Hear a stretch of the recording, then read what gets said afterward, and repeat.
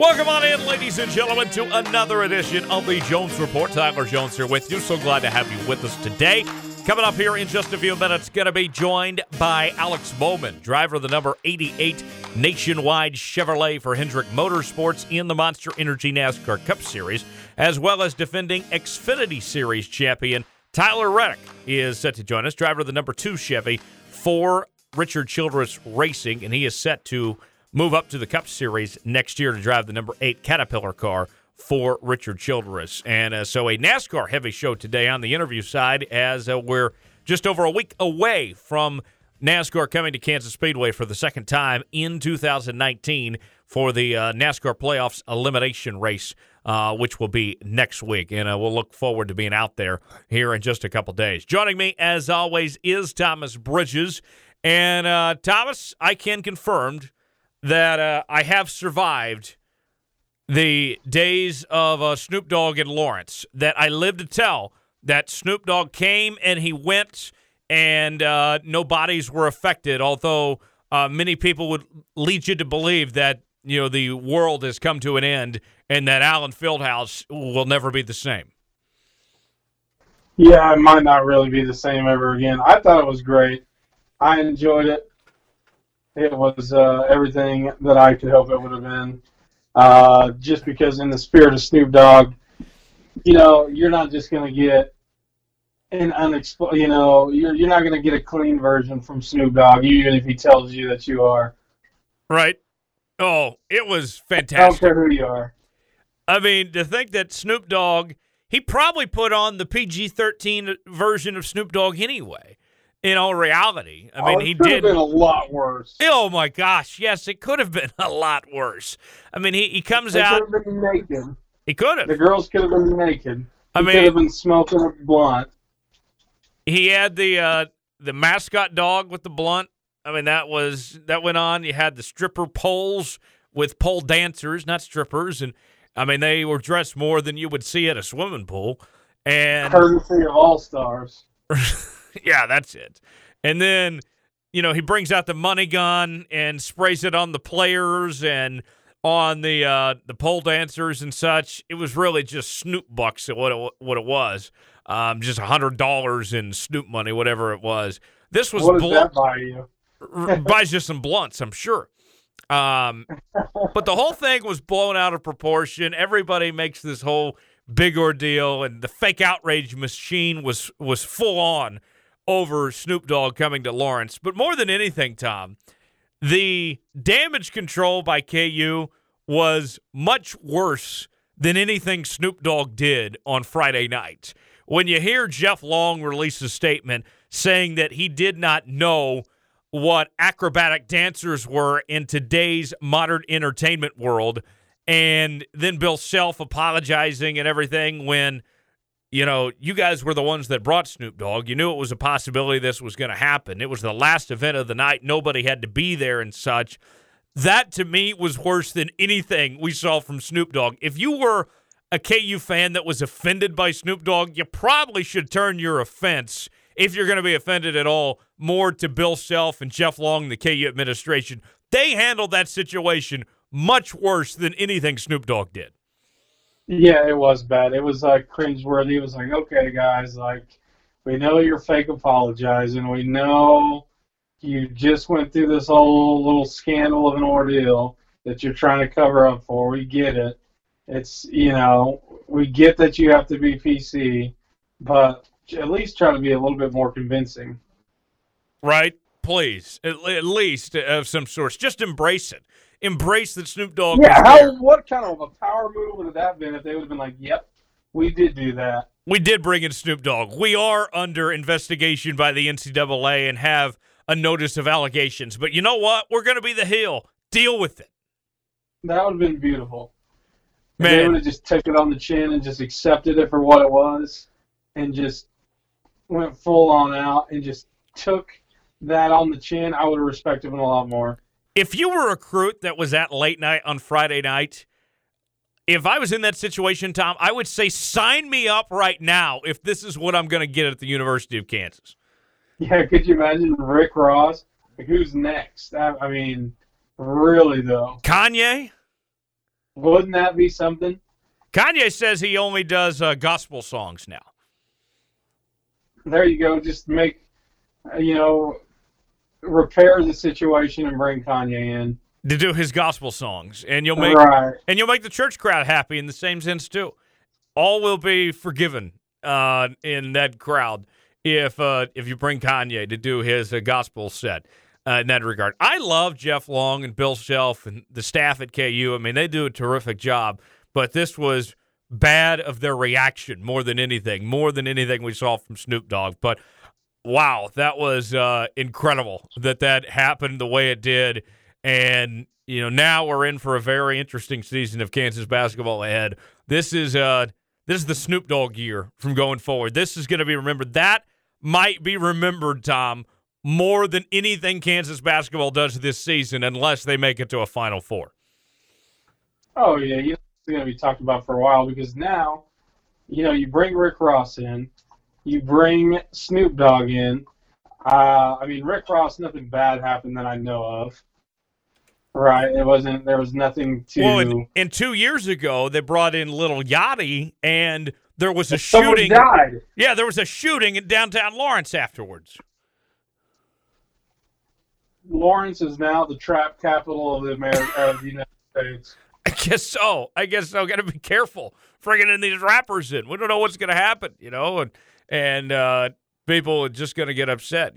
People be crazy, as they say. But we got a lot to get to on today's show, and I'm excited to talk to Tyler as well as Alex coming up in just a little while from right now. But, Tom, the Big 12 this past week, I saw Jalen Hurts in person for the first time, and dare I say, Tom, that I wasn't that impressed with Jalen.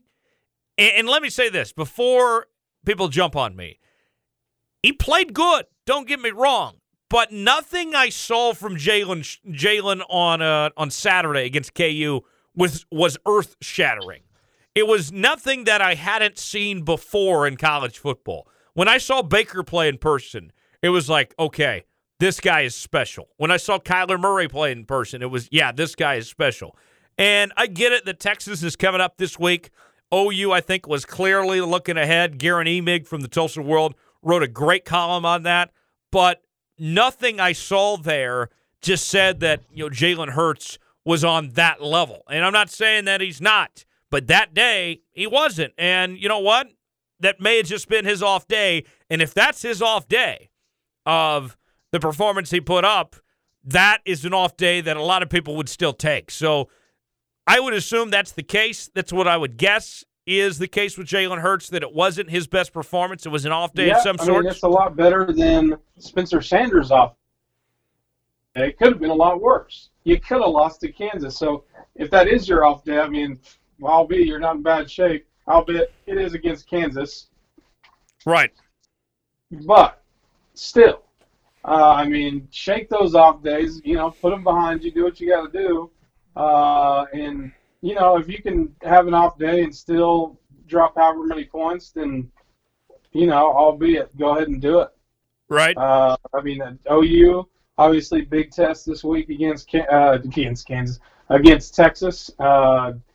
I think this is where we, find out about Jalen Hurts. We kind of already know about him, but and when he was asked about that game, he said, "Well, hell, I played in the Iron Bowl, which is, every bit of big of a rivalry that Texas OU is." He's played in 2 national championships. Right. He's not. Come on. He's probably, he's probably bluffing this off a little bit.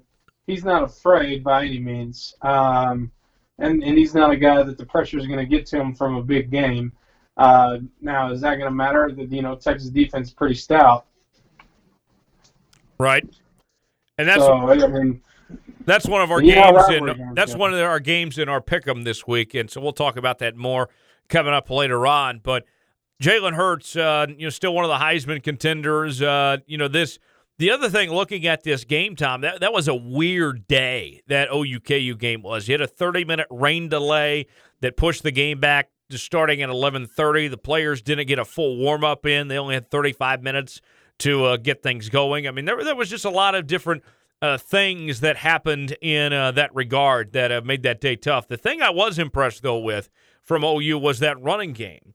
And it seems like, Tom, that we haven't talked about OU having a star running back as far as, National Football League potential in a while, it seems. And this is a school that, produces a lot of running backs over the years. I think the last, correct me if I'm wrong here, Tom, but the last running back from OU to, start in the National Football League would be Joe Mixon. And, we're talking about, Mixon, Damian Williams, DeMarco Murray, Adrian Peterson. I mean, the list goes on and on. But it's been a while since, Joe Mixon was there at OU, and they've had a couple different guys, Rodney Anderson and a few others. But Trey Sermon, the minister, and, Kennedy Brooks, that bunch rushed for close to 300 yards. And Jalen Hurts, of course, rushed the football as well. This OU running attack is something else. I mean, they're better than I anticipated.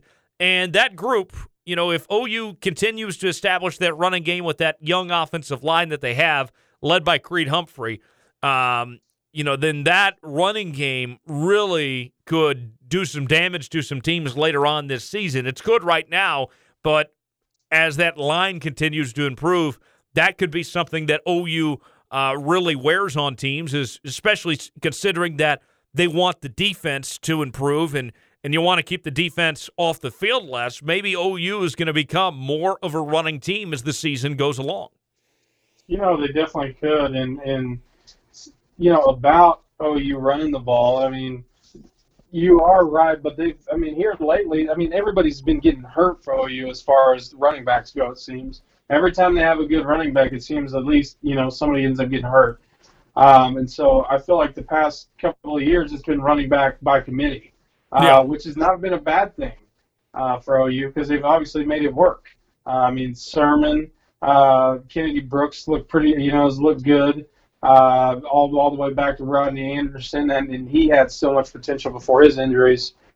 So it has been running back by committee for OU, but, when you have Heisman-winning quarterbacks, you can get away with that. Right. Yeah, no question about that. And OU's defense is coming along. That group is. They gave up 20 points to KU, but, that group, it was the second and third teamers that gave up most of the points. They're tackling better. They're doing the little things better. Grinch is doing a good job, but they still have a ways to go. KU on their end, they hung in there. They didn't get blown out. They covered the spread against OU. That's reason to be, happy. There's no moral victories, obviously, but, that's not a bad performance for KU of what they did against Oklahoma. But they do move on from their offensive coordinator. Les Kidding is out as OC, and he was running such a vanilla offense there at KU that really had a lot of people shaking their heads with all the I formation that they were doing.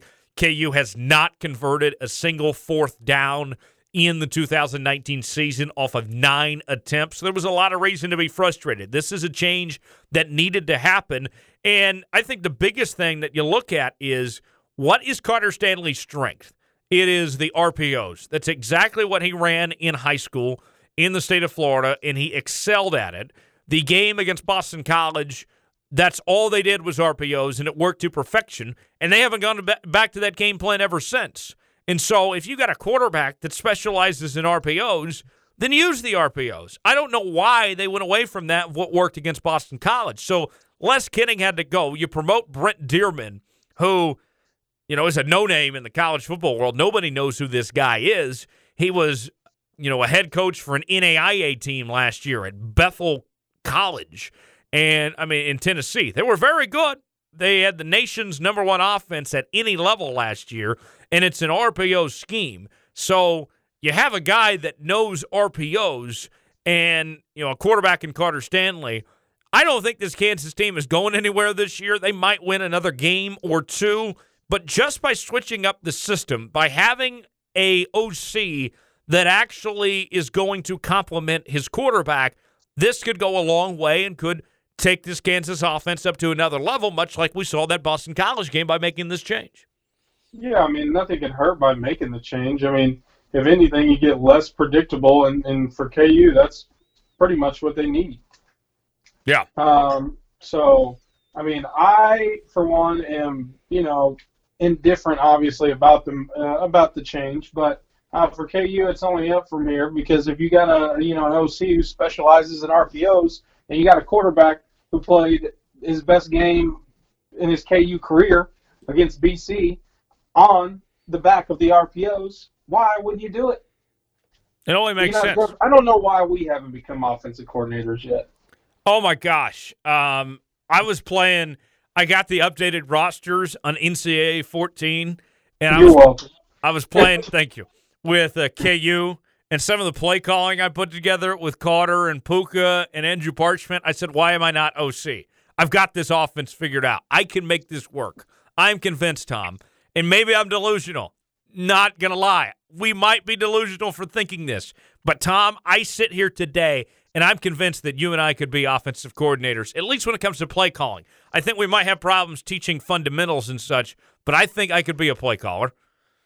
Right. I mean, give me 6 months, give me an off season to learn the playbook, and learn what I have, and I would do it. Now, Jones, here's something for you, and I would totally do this. Not for OSU because I would not want them to lose on my play calling, but if I could take, if they were like, you know what, for $600 you can call one full KU game, I would 110% do it. Oh yeah, wouldn't it be incredible? Would you pay $600 to take over as OC for KU for one game? Yes, I would, and because then I would do so good that they would give me the job. So it would be an investment in my future, essentially. So, yes, I would take that, and I think I would do well. Would you leave your radio show job? They were like, Jones, well, we're kind of all out of options here. Let's give you a call and says, hey, we want to make you OC. We've heard about your amateur NCAA play calling, and we want to give you a shot. Yes. They'll give you a 3-game sample, and if you can win 2 of those games or put up more than 30, give you the job. Absolutely, I would take that. But then, if you don't work out, you can't go back to your radio in Lawrence. I would take the chance because could you imagine the opportunity? As our guy Baker would say, I like to live dangerously. I'm feeling dangerous. So yes, absolutely, I would take the chance. Wear? I always see your game day outfits. This last week, it was a longer sleeve button down. I wore a sweater vest. I did. I saw that. I wore a sweater vest this week. Would you wear a visor? Most weeks I would wear, depending on weather-wise, a polo, khakis, and Nikes, and then probably a ball cap. Really? What about you? I would like to think that I would wear some black. It depends on it really depends on the place that you go. Sure. It really does. I would think that I would wear some gym shorts, a long sleeve dry fit tee with my team on it, and probably a hat of some sort. So essentially, you're saying you dress up as Brady Hoke. I was going to say I'd dress up as Billy Locke. That too. Right? I mean, I don't really ever see Billy wear hats, though. I know we're getting a little tangent-y. I've never seen. That's when the best content comes out. I've never seen Brady Hoke and Billy Locke in the same place. I mean, Brady, Billy, it's kind of close. Close enough. Hoke, Locke, I mean, that's kind of similar, too. Yeah, yeah. That's it. Billy is Brady Hoke. I knew it. There we go. That's an I-team investigation solved right there. Also in the Big 12 this week, Baylor, another win. They take down K-State, dominated with a 31-12 victory in Manhattan. K-State back-to-back losses. Now the Bears are 5-0 to start out 2019. Tom, how in the world is Baylor undefeated? I don't even know, especially coming off of last year where they lost to, Liberty? That was 2 years ago. Oh, okay. I mean, you hate to see it. Those are ones you can never forget, though. Still, yeah, I don't know. I don't understand how. I mean, you beat Rocktober, or they're not in the month of October, but close enough. And then you go out and dominate a K-State team who looked really good to start the season. I don't know what Matt Rule's got down there in the Brazos River, right by the stadium, but I might have to dip my cup in that and then go apply for a job right as soon as I drink it. Because whatever he's doing down there, he's got it together, and I'm really hoping OSU is prepared for the Bears when they come to Stillwater in 2 weeks. So right now, Tom, are you buying Baylor as the second or third best team in the Big 12? No, absolutely not. It's Baylor. Now, if they come in and steamroll OSU in 2 weeks, you might have my vote. But currently, no, it is still Baylor. What does that even mean? What does that mean? It's Baylor. What does that mean? What do you think I mean when you go, it's Kansas? Baylor won the Big 12 like 5 years ago. Oh, so how long has it been since KU won the Big 12? This is not about Kansas. This is about Baylor. Baylor has. I'm just saying they have more Big 12 Iowa titles State. than Oklahoma State does. That is completely fine. They're legit. I don't believe it. Why don't you just give credit where credit's due? I'm not giving credit to Baptist University. I'm not doing it. You're not giving credit to a team that's 5-0 for what they've done. Not yet. You don't think Not yet. If they beat OU or Texas, I will give credit. You don't think that a win against K-State or Iowa State back-to-back weeks is worth any attention? It is impressive. I will say I am surprised. Okay. Is it mean that Baylor's going to be the third best team in the Big 12? No. Okay. Not yet. That's fair. Iowa State, you mentioned Brocktober. Hot start to Brocktober. 49-24 win over TCU, and Brock Purdy was on fire. He was 19-24 for 247 yards and 2 touchdowns. Great game for Brock and Iowa State. It seems like we do this every year with Matt Campbell and Iowa State now, Tom. It's September, they come a little shaky out of the gate, and then October belongs to Brock Purdy and Iowa State, and last week they got off to a hot start, and now the Cyclones, the next couple of weeks for this bunch, are in for an interesting ride. West Virginia this week, Texas Tech the week after that, at home against Oklahoma State. How do you see Brocktober playing out for the Cyclones? I don't know. If Duffy plays like he did against Oklahoma State this past week, we might be talking about a Duffy December. Not really. But you know what? First week of October, they didn't call him Doubting Thomas for nothing. So who do they have this week? Is it, you say, West Virginia? Yes. West Virginia looked really good against Texas. Alex Kendall probably played his best game that I've seen. His name's Austin. Granted, the sample size, but you have to be impressed with West Virginia. Where is that game in Ames? That game for Iowa State and West Virginia this weekend is in Morgantown at 3 o'clock. If Brocktober can get it done this week in West Virginia, I will believe a little bit more. Okay. That's all you can ask from me. That's all you can ask. If it's not named OU, Texas, or Oklahoma State, Tom is going to doubt everybody else in the league, and that's how it works. Right now, I'm down Oklahoma State. Speaking of Texas, as we mentioned there a second ago, 42-31, their win over West Virginia. The Longhorns, I actually, Tom, I love Joel Klatt. I know you do too. He does a great job with Fox, especially covering the Big 12 too. But Joel asked a question that I just really was shaking my head, and I was embarrassed to see it from Joel. He said, "Is Texas one of the most underrated teams in the country?" I'm like, are you kidding me? Who have they beat? They have no quality wins.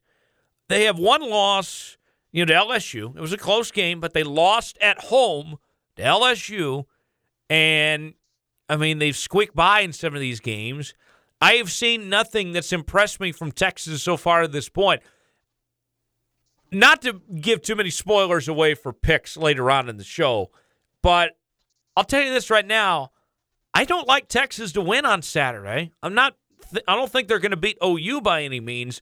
What is it that stands out about this Texas team? Is it Ellinger? I don't know. I just don't see it. They don't have a great running game. Their defense was clearly overrated. That secondary, who tried to call themselves, defensive back U, has looked pitiful. What is it about this Texas team that I'm missing here, Tom? It must be Ellinger because he has the heart of a lion.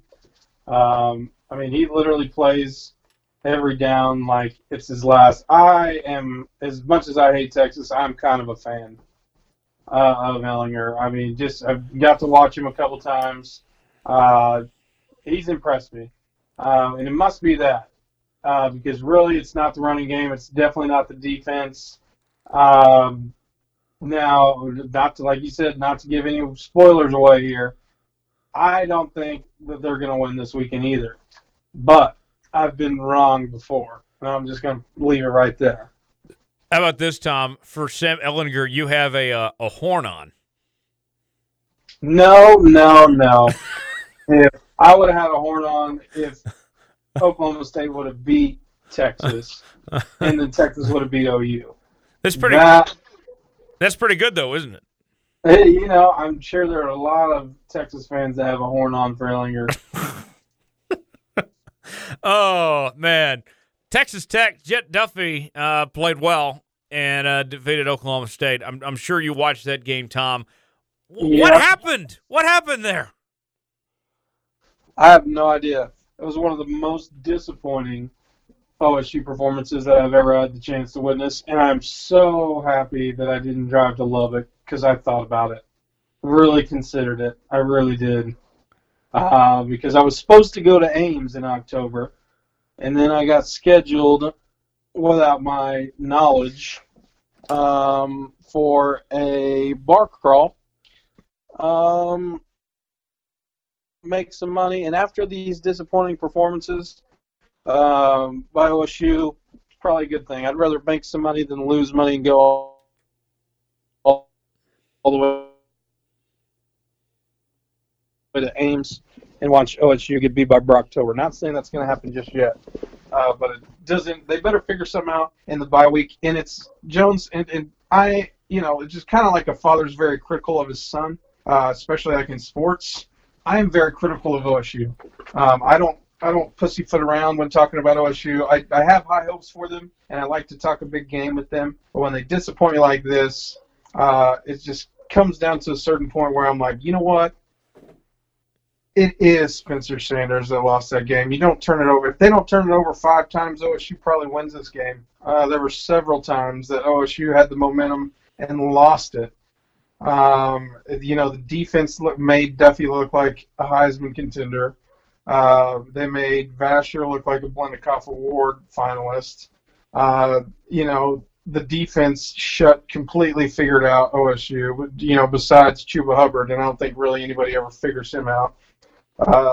It just was a terrible showing by OSU. They should be embarrassed. They better get it together. And I get it. I really do. And for anybody that'll be like, you're too hard on them or whatever, I get it. Spencer Sanders, this is, granted he was the number 1 quarterback in Texas coming out. I get it. He's young. The kid's 19 years old.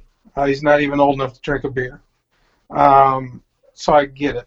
I do get that part. And we said the same thing, or OSU fans said the same thing when Mason Rudolph came in. He had some impressive showings, but at the same time it was like, okay, there are a few games where it was like, okay, we either had Dax Garman or Mason Rudolph. And, we got to the point where we were fed up and just put him in. And so that's all we had left, to work with. So now you have Spencer Sanders, who had all this hype coming in, played a few really good games and shown a lot of potential, and then 5 turnovers and loses to Texas Tech for the first time in Lubbock since 2008. That's going to make some fans upset. I think we might look back on this game, Jones, specifically for OSU fans here, and we'll look back at this game 3 years from now and think, man, we were really mad over that. And, I think the ceiling for Sanders is so high, but right now it's very frustrating. It'd be one thing, it's one thing losing to Texas in Austin. It's another thing getting your ass kicked in Lubbock by Texas Tech by a backup quarterback. Well, and it seems like the same problem that it's been the last several years for Oklahoma State, where Mike Gundy does not get his team up for some of these games where they're highly favored, where you see, like a K-State wins in Stillwater with a third-string quarterback. Or what's with the third-string quarterbacks? I don't get it. Right? I mean, they're just – I feel like Gundy does not go in and get his guys prepared for these situations accordingly, and that they underestimate these opponents time and time again. I don't know what's going to take, because this wasn't a problem with Mike Gundy several years ago. This is a thing that's caught up with him with age, and I don't know what it's going to take for him to wake up. But, he admitted last year that there was points where he was not caring as much as he should have been. And I think that was the case with this loss to Texas Tech, and we'll see if he gets it together going forward. But if I'm an Oklahoma State fan right now, seeing that performance against Texas Tech and the way, Gundy is, slumping himself around, and such, I would be very concerned, not only for the rest of this season, but really for the next couple years, is if Gundy is ever going to get his head on straight and get this program to the potential of where it really should be with all that's invested in that program. But let's move on. Let's go to the National Football League now. And the Chiefs, you want to talk about disappointing? Oh, my gosh. Sunday night, lose to the Indianapolis Colts 19-13. Plenty of opportunities to win this game. If Byron Pringle gets that first down on that, fourth down play, we're talking about a different story where the Chiefs probably go down and score and win that game, if that's the case. The way that the Colts came in, great game plan. Credit where credit's due to Frank Wright and company for what they did to be able to run the ball over that Chiefs defense, to wear out clock, manage the game like they did, and not force Jacoby Brissett to try to win the game, to force him into mistakes. Andy Reid got out-coached, but here's the deal. There's a couple things to take away from that loss, Tom. One, the Chiefs, the injuries that this team has finally caught up to this group. You're without, Tyreek Hill, Eric Fisher. Mahomes deals with a bum ankle, and his own teammate re-injures his own ankle. And just some of the stuff, they're down, without Sammy Watkins, got hurt in the first play of the game. The injury report is off the charts for the Chiefs. And, some teams, some people will say, well, great teams find a way to play through injuries. You deal with 11 injuries of your starters, and you tell me how your team looks, and you're going to have a different discussion. You can say that if you have about 4 or 5 guys hurt. 11 is a whole different story. So don't give me that BS if you want to say the Chiefs aren't a great team because, that they couldn't win with the injuries they dealt with. A lot of injuries. It's going to happen.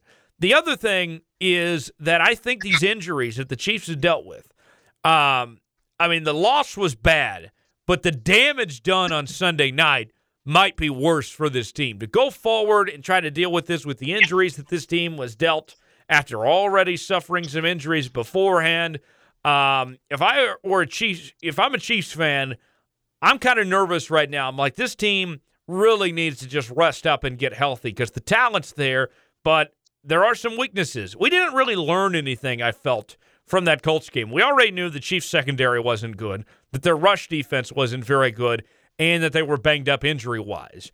And the Colts took advantage of all those weaknesses. If these two teams were to meet again in the postseason, I think the Chiefs would win. I have no issue with saying that. I think they would be just fine. But, it's clear there are some decisions that need to be made. And then the other part of that, too, is you look at the way the secondary got exposed again.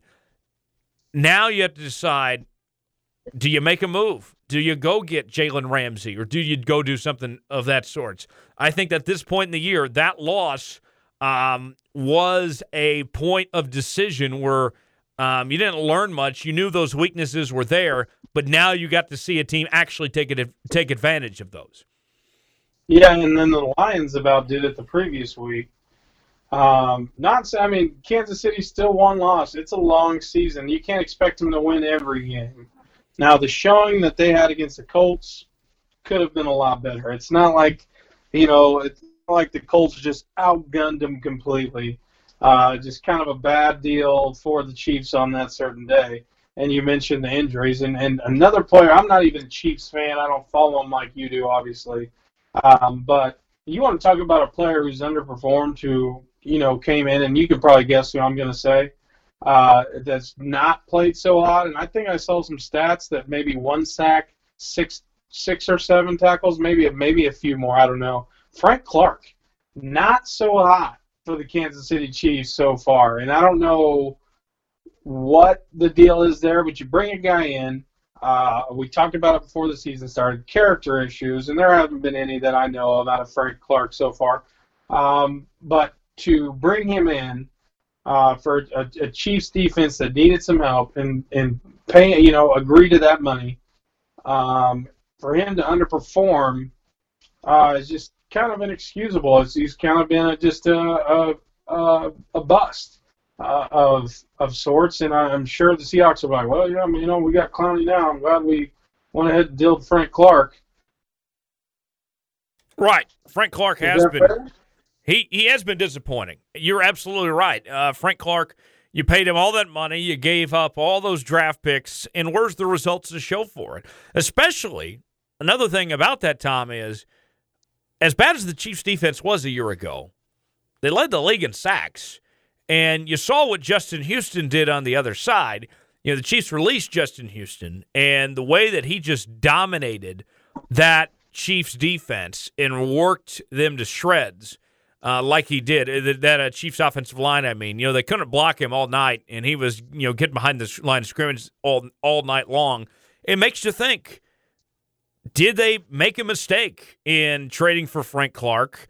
And for also saying bye-bye to Justin Houston and as well as Dee Ford as well. When you see the change already through 5 games, that defensive line, that front seven is not as good as what they were a year ago.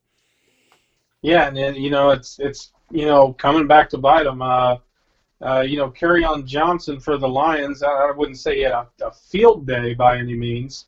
But he didn't get just dominated. There's not been maybe the results that the Chiefs were hoping to, and I wouldn't say it's a direct result of Steve Spags by any means. I mean, if the personnel is there, it's just not getting the job done. And then you look at that decision to let Dee Ford go and in the Houston thing, and then you think, well, maybe the grass isn't always greener.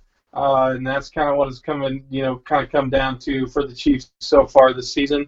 Granted, they've lost 1 game. And they're going to win a whole lot more. I would be shocked if they lose more than 4. Right. Granted, with the injuries, you never know.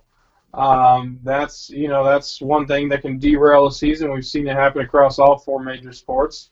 And the Chiefs have had the injury bug so far. Now, if they can make it past the injury bug and get to where they need to be and get everybody back healthy again by, week 12, you're looking at a Chiefs team that's going to be coming in hot into the postseason. Because even with those injuries, the Chiefs are still going to win that division. The Broncos have looked terrible. The Flacco experiment's not working out. The Raiders got a good win against your Bears. They're not my Bears. That was impressive. They're not my Bears. And then I believe the Chargers lost. So the Chiefs are not in a position where it's like, oh, well, we got to watch the division in a way that the NFC East does and even the NFC West does now. Essentially they're in a league like the Patriots are in their division. Probably not as bad. But still, the Chiefs are going to make it. It's all about getting healthy now. And granted, you lose on Sunday Night Football to a Colts team you should have beat, who's still very well coached, with a quarterback that's ho-hum. Kind of maybe a wake-up call. No loss is a good loss, but some are a lot better than others. And if by any means, if what we've seen with Andy Reid and this Chiefs team, I think they'll learn from this. I think they'll probably come out with a chip on their shoulder and probably kick the shit out of the next team they play. The Cowboys fell to the Packers on Sunday afternoon, and the Packers are now 4-1 to start out the year. 10-point win, and the win was really bigger than what the score would advertise. Aaron Rodgers played good. He didn't have a single touchdown pass, believe it or not. Aaron Jones had a great day on the ground. 19 carries, 107 yards, and 4 touchdowns. Tom, I am buying the Packers. I'm all in. They have some quality wins. You beat Dallas and Chicago on the road, and you beat Minnesota at home. I mean, this Packers team, I'm buying them. They have a competent coach now in Matt LaFleur who knows what he's doing. They have a run game, which Aaron Rodgers has never had in his career. I am all in on this Packers team. They finally look legit, and this is what Aaron Rodgers has been begging for it seems like a decade, is this team. And one change, get rid of Mike McCarthy out the door, and Aaron Rodgers finally has the team he's been begging for. It's back to form. It's back to the Packers that we know and that we love. And that's, you always just hate to play the Packers. It's just one of those teams because, even if they beat you, it's still, maybe it's a small market thing for me, but it's like you got to love them. And they're back to, the Packers form that we know. Growing up, obviously the Brett Favre days and even into Aaron Rodgers days, them battling in the Super Bowl. It's been a while, though, since we've seen a team of that caliber for the Packers. It's been a long time since we've seen them field a team like this. And I don't want to go too high on them just yet. I know we're in the right past the first quarter of this season, but by God, they look ready to win the NFC North. They do. They look for real. And I'm telling you now, sell your stock in the Cowboys. It is time to sell because Dak does not look like he's ready for his $40 million. He did not play good last week. Zeke is, he's been okay, but not great. It's looking like, he only had 12 carries last week for 62 yards. It's looking like Zeke is regretting not being at training camp. Maybe he's not saying it, but his performance is showing it of his time not being at training camp and knowing, this system and going through everything there. The defense has not been as good as advertised. Dak's got weapons, and he can't get the ball to them. He has not been as effective as he needs to be. 3 interceptions last week is unacceptable. 3 interceptions at home. The Cowboys got off to a hot start. They looked like they were legit, but they hadn't played anybody in those in those first couple weeks of the season. Now, 2 weeks in a row, they play a quality opponent, and, they get the doors blown off of them. I'm telling you, Tom, I don't know about you, but I am selling the Cowboys. I'm out on the boys now. I've done sold them for a while. I've not been a believer, not been a believer in Dak ever. That's not hating on him. He's, as much as Dallas loves to hype their players, just have not been a fan. I've never been a fan, never been a Jason Garrett fan. And, Jones, I have a question here for you. Who goes first, Jason Garrett or Kellen Moore? I would say that Jason Garrett is going to be the one to go before anybody does. Do you think at the end of the season, or you think if they drop 2 more in a row, he's gone? I think Jason Garrett could get fired mid-season, and I don't know who would be promoted their head coach, but I think the hierarchy of who they get rid of first, it's Jason Garrett, then it's Kellen Moore, then it's Dak. And if they don't, get this thing going, if this offense isn't clicking and, doing what they're supposed to be doing with the talent that's there, it could be all 3 of them gone before it's all said and done by the end of this season. You think so? Jason Garrett's on a contract year. I could see him getting fired middle of the season. At first it seemed like everyone hyped up what a good job Kellen Moore was doing. What a genius Kellen Moore has come out to be. At least that's in my circle of Dallas Cowboy fans. This is what I heard. And just here recently, it's just not gotten the job done. Maybe that's quarterback play. Maybe that's not feeding enough to Zeke. Maybe go back to your roots a bit and don't rely on a quarterback who's not worth the money that he thinks he's worth. that just comes down simple as that. But if Jason Garrett gets let go middle of the season, if Kellen Moore leaves, and by God, they get rid of Dak after all this talk, I don't know what it's going to come down to if the Dallas Cowboys have to rebuild, maybe not in the way that the Dolphins are going to or that they are. If that comes down to that, what happens to America's team? How does that? I mean, what happens? I mean, If it's I been was, a while since I've seen the Cowboys be bottom of the division trash. I mean, right now with the way Daniel Jones has been playing, maybe I'm a prisoner of the moment. Would you take Daniel Jones over Dak Prescott right now? I can't answer that question. Not enough sample size. Okay, that's fair. We'll give it another 3 weeks. But I'll say this. If I were in charge of the Dallas Cowboys this offseason, instead of giving Dak and Zeke all that money, I would have traded them for picks and said, look, we're not getting past the divisional round with this group, and you guys aren't worth the money that you want. We're going to trade you to somebody that's willing to pay you, get some picks, and try this again. That's what I would have done. But, Jerry is high on those guys, and they're going to move forward with him. Let's move a little bit quicker looking back at the National Football League last week. The Raiders got a win over the Bears. As we mentioned, the Bears dropping another one. And, Chase Daniel looked like Chase Daniel. But how about the Raiders, for all that talk that they got about the Khalil Mack trade and just, how bad of a job they did trading Khalil Mack and everything that went with that. And one of the draft picks that they spent was on Josh Jacobs, Tulsa native that went to Alabama, was the first running back taken off the board. And Josh Jacobs had himself a day with 26 carries, 123 yards, and 2 touchdowns. He was electric. And Gruden, we gave him so much crap, and rightfully so. But I don't think anybody expected this team to be 3-2 this point with some quality wins to add to that. I mean, the Raiders have been a surprise so far. Credit where credit's due.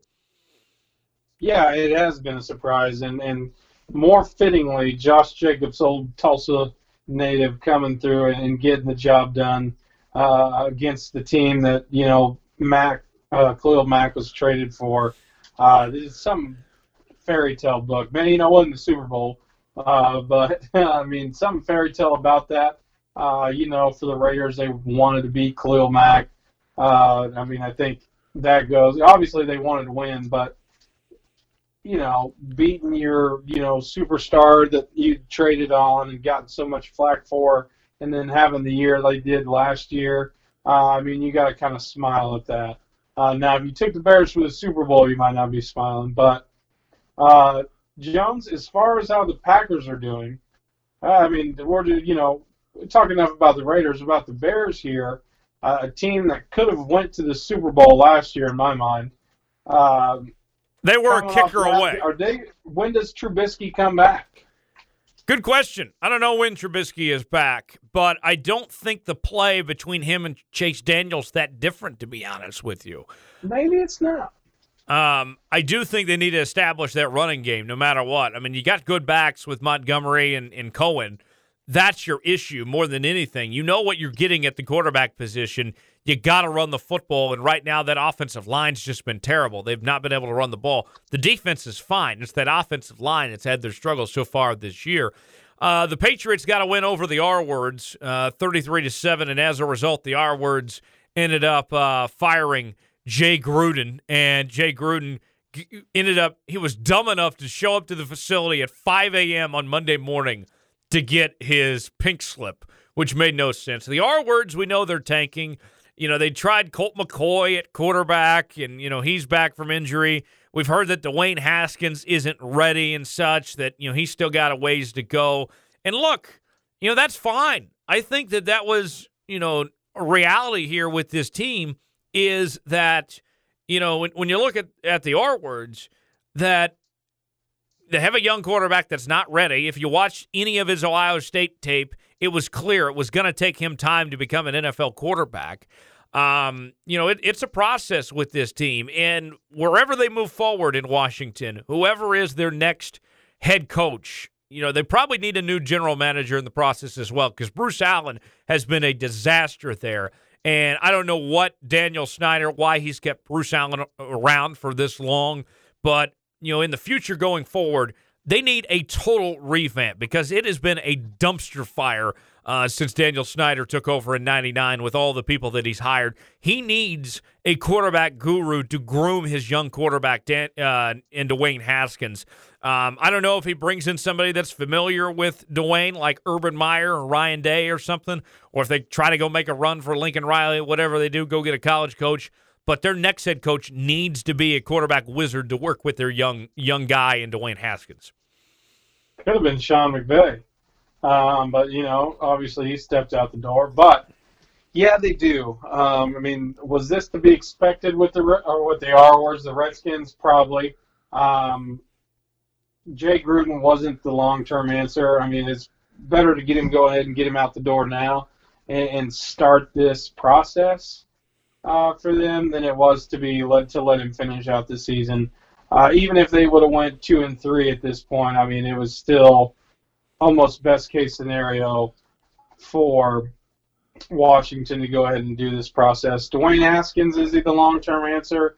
You mentioned Urban Meyer, maybe Lincoln Riley. I think at this point, Jones, Lincoln Riley might be going somewhere else in the NFC East. Yeah, he might be. His phone will certainly be ringing with calls with offers this offseason, and maybe in Pittsburgh too on the AFC North side. We'll see. I would certainly love to see Lincoln Riley in Pittsburgh as far as that goes.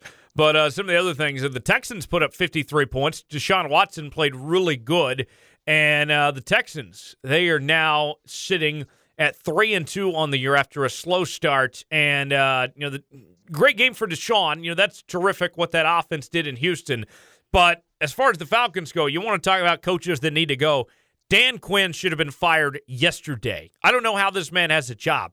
Ever since they lost the Super Bowl to the Patriots, since that third quarter where they had a 28-3 lead, it has been a disaster in Atlanta. You have Matt Ryan, Julio Jones, and Calvin Ridley, and you can't score points with that offense.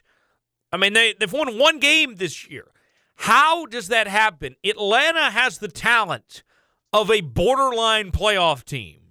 And they have been a disaster for the last couple of years now. I don't know how. How does this happen, Tom? How is Dan Quinn still the head coach of the Falcons at this point? I'm really not sure, to be honest, because they do have the talent. Pay Julio Jones all that money. He's trying to produce, trying to do what he is. You have a former NFL MVP quarterback. It's just been a dumpster fire ever since they gave that lead to the Patriots. It's really not been hot. And so I don't know what's going on in Atlanta. It's not that's the next coach to go ahead and get fired. If they lose 2 more in a row, maybe less than that, you got to just question what's going on there and to really, put in perspective, hey, we have all this talent. We can be a better team than this, and it's just not happening. It's probably starting at the top, probably starting with Quinn. Right. No question. Couple more. The Saints get a win over the Buccaneers, and Teddy Bridgewater, since taking over as the starter, is undefeated in New Orleans with some big-time wins. He has certainly impressed so far at this point. The Saints are 4-1, and Teddy Bridgewater, I've had my doubts about Teddy, but the way that he's played the last couple of weeks, he was terrific against Tampa Bay with 4 touchdowns and over 300 yards. Not only are the Saints still in contention in the NFC when they get Drew Brees back, still in great shape, but they might have their answer when Drew Brees is done in Teddy Bridgewater. That's the question that's kind of lingering. This is like a tryout for him right now, but so far to this point, if this has been a tryout for Teddy, then he deserves a shot next year to be that starting quarterback there in New Orleans. Yeah, and I think you even called it. I'll give credit where credit's due. I think you told me that the Saints were going to be okay, and that you would think, if they miss 4 games, they'll go 2-2. And right now, look out. The Saints have not lost a step. Yeah, they lost to the Rams in L.A., Not part of the game plan was Teddy Bridgewater stepping in for Breeze. Obviously, threw that game plan off, but so far so good for Teddy Bridgewater. I mean, he's been impressive. He's done with what he can do, and with weapons like Michael Thomas and Alvin Kamara, you're going to get that. I mean, he's put in a pretty good position. Maybe not the best, granted the circumstance of, hey, didn't know I was going to be rushed into this deal, but hey, the experiment so far is working out, and he does deserve a shot.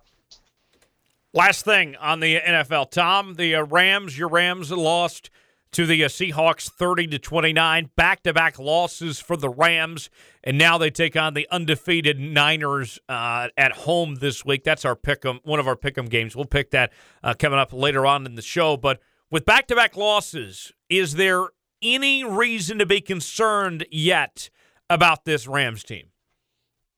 I think this week against the Niners is going to tell a lot about the heart of this Rams team, and it's going to tell a lot about the coaching style of McVay. And even for the defense, it's going to see where Wade Phillips stands at his old age. Never want to doubt Wade Phillips, though. I mean, what a career he's had, but it's going to tell a lot. The Rams go out and win this game and prove that they're still going to be on top of the NFC West. Then I don't think you have anything to worry about. If they lose to the 49ers this week, I'm hitting full panic mode. Yeah. If you fall to 500 at that point, that'd be reason to be concerned. I think another thing with the Rams is, Todd Gurley has not lived up to his expectations, to the money he's being paid. ESPN put out a stat saying that, right now, Christian McCaffrey, who's an MVP candidate, by the way, he's been incredible, has more yards from scrimmage than Todd Gurley and Zeke Elliott do combined in 2019 so far at this point. I mean, he's been incredible. McCaffrey is, and Todd had a classy response to it. He said that, hey, keep me out of this. Christian's the man. And, I think that, I have some questions about Todd Gurley. I don't know, Tom, and you tell me this, what you think. I don't know if we're ever going to see the same Todd Gurley again. I've been waiting for it, and he still hasn't broken through yet. He hasn't been the same since he got injured late last year. Oh, no, of course not. And I think some of that has to do, and maybe it's a mindset, a psychological deal, that just McVay's almost scared to use him, scared to let him loose. And there was a game, I think it was against the Browns, that they kept trying to run outside. And every time they would run inside, they would get 9-10 yards, kept trying to run them outside. And so I think it's, maybe a scheme deal. The Rams like to spread you out, and it helps their passing game. And not a ground and pound team by any means. And so for them they're kind of just getting away from what Gurley can do, or they're not. I mean, I'm not putting it all on the coaching staff, but I'm not going to put it all on Gurley either. The coaching staff hasn't been pro Gurley here lately. I don't think they've. I watch every game, and I'm a fan. So just for them they're not, how I would say, like, using him wisely, in a sense. They're not surrounding the offense. They're not putting the offense around him. Here lately it's been Cooper Kupp, Robert Woods, and just a little mix of Brandon Cooks. And that's been about it. And it's not looked too pretty so far. It's not the same Rams offense that we saw last year. And maybe that's just a little bit of, too much tape on Sean McVay, and they need to figure something else out. But so far, it's just coaching this year for the Rams has not looked so hot.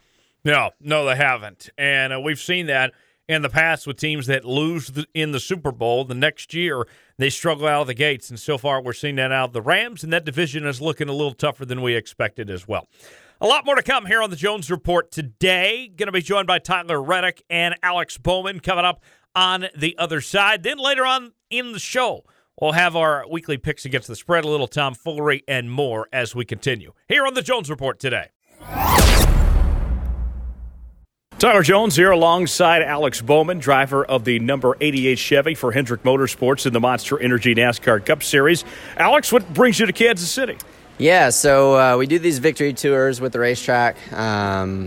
Drivers get kind of picked and do different ones every year. But we're here at Giving the Basics. It's a really cool deal. I didn't really know what I was getting into today until we got here. So it's always special to do anything to give back to the community, obviously, and we do a lot of that with our different partners. But this is really neat. You never really think about you always think about giving food or like the healthcare side of things or whatever, but to give soap and really like the basic needs of hygiene stuff is really special. So and I feel like it's kind of popped into my head that it's definitely something that probably gets overlooked. So that's kind of what makes what Giving the Basics does is special. So we're here giving back.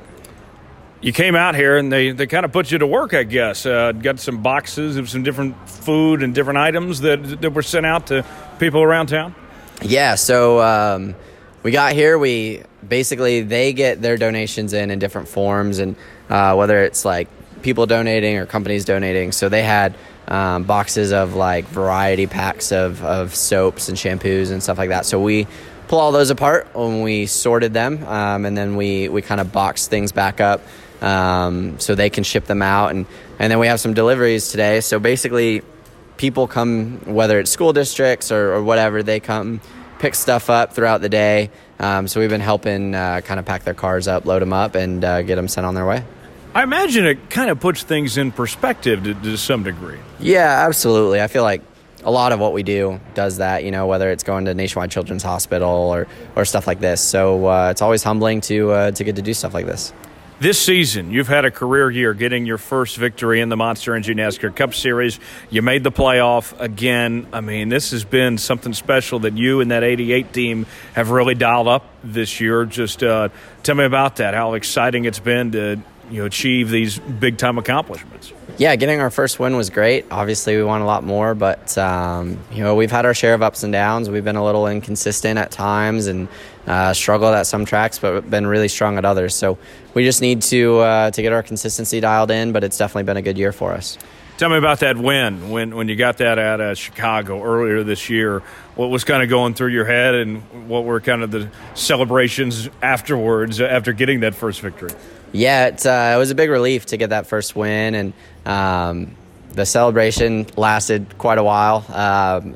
Was hurting a little bit for the next couple days, but it was a great time and really cool to get to share that with not only my race team but my friends back home. You took over a big-time ride for taking over for Dale Earnhardt Jr., and, of course, Dale Jr. is still involved in the Hendrick program of sorts. Did it feel like a relief not only to get a win but to kind of prove something? Because a lot of expectations, a lot of people watching what you were going to do to replace one of the biggest names in the sport. Yeah, absolutely. I mean, I'm never going to replace Dale's personality and, sure. Obviously the heritage and kind of the legend there. So for me, it was really about just performing on the racetrack and doing everything I can, and then just me being me. So, to get that win and to be performing how we have, it's been pretty neat. One of the things that stood out to me, too, is that since you took over that ride, it seems like Dale's been very supportive, that he's been there every step, that when you filled in for him when he had that concussion, that he was one of your biggest supporters. I imagine that's gone a long way, and that's going to be great to have somebody like Dale or even Jeff Gordon, some of these bigger names right there still within the Hendrick program.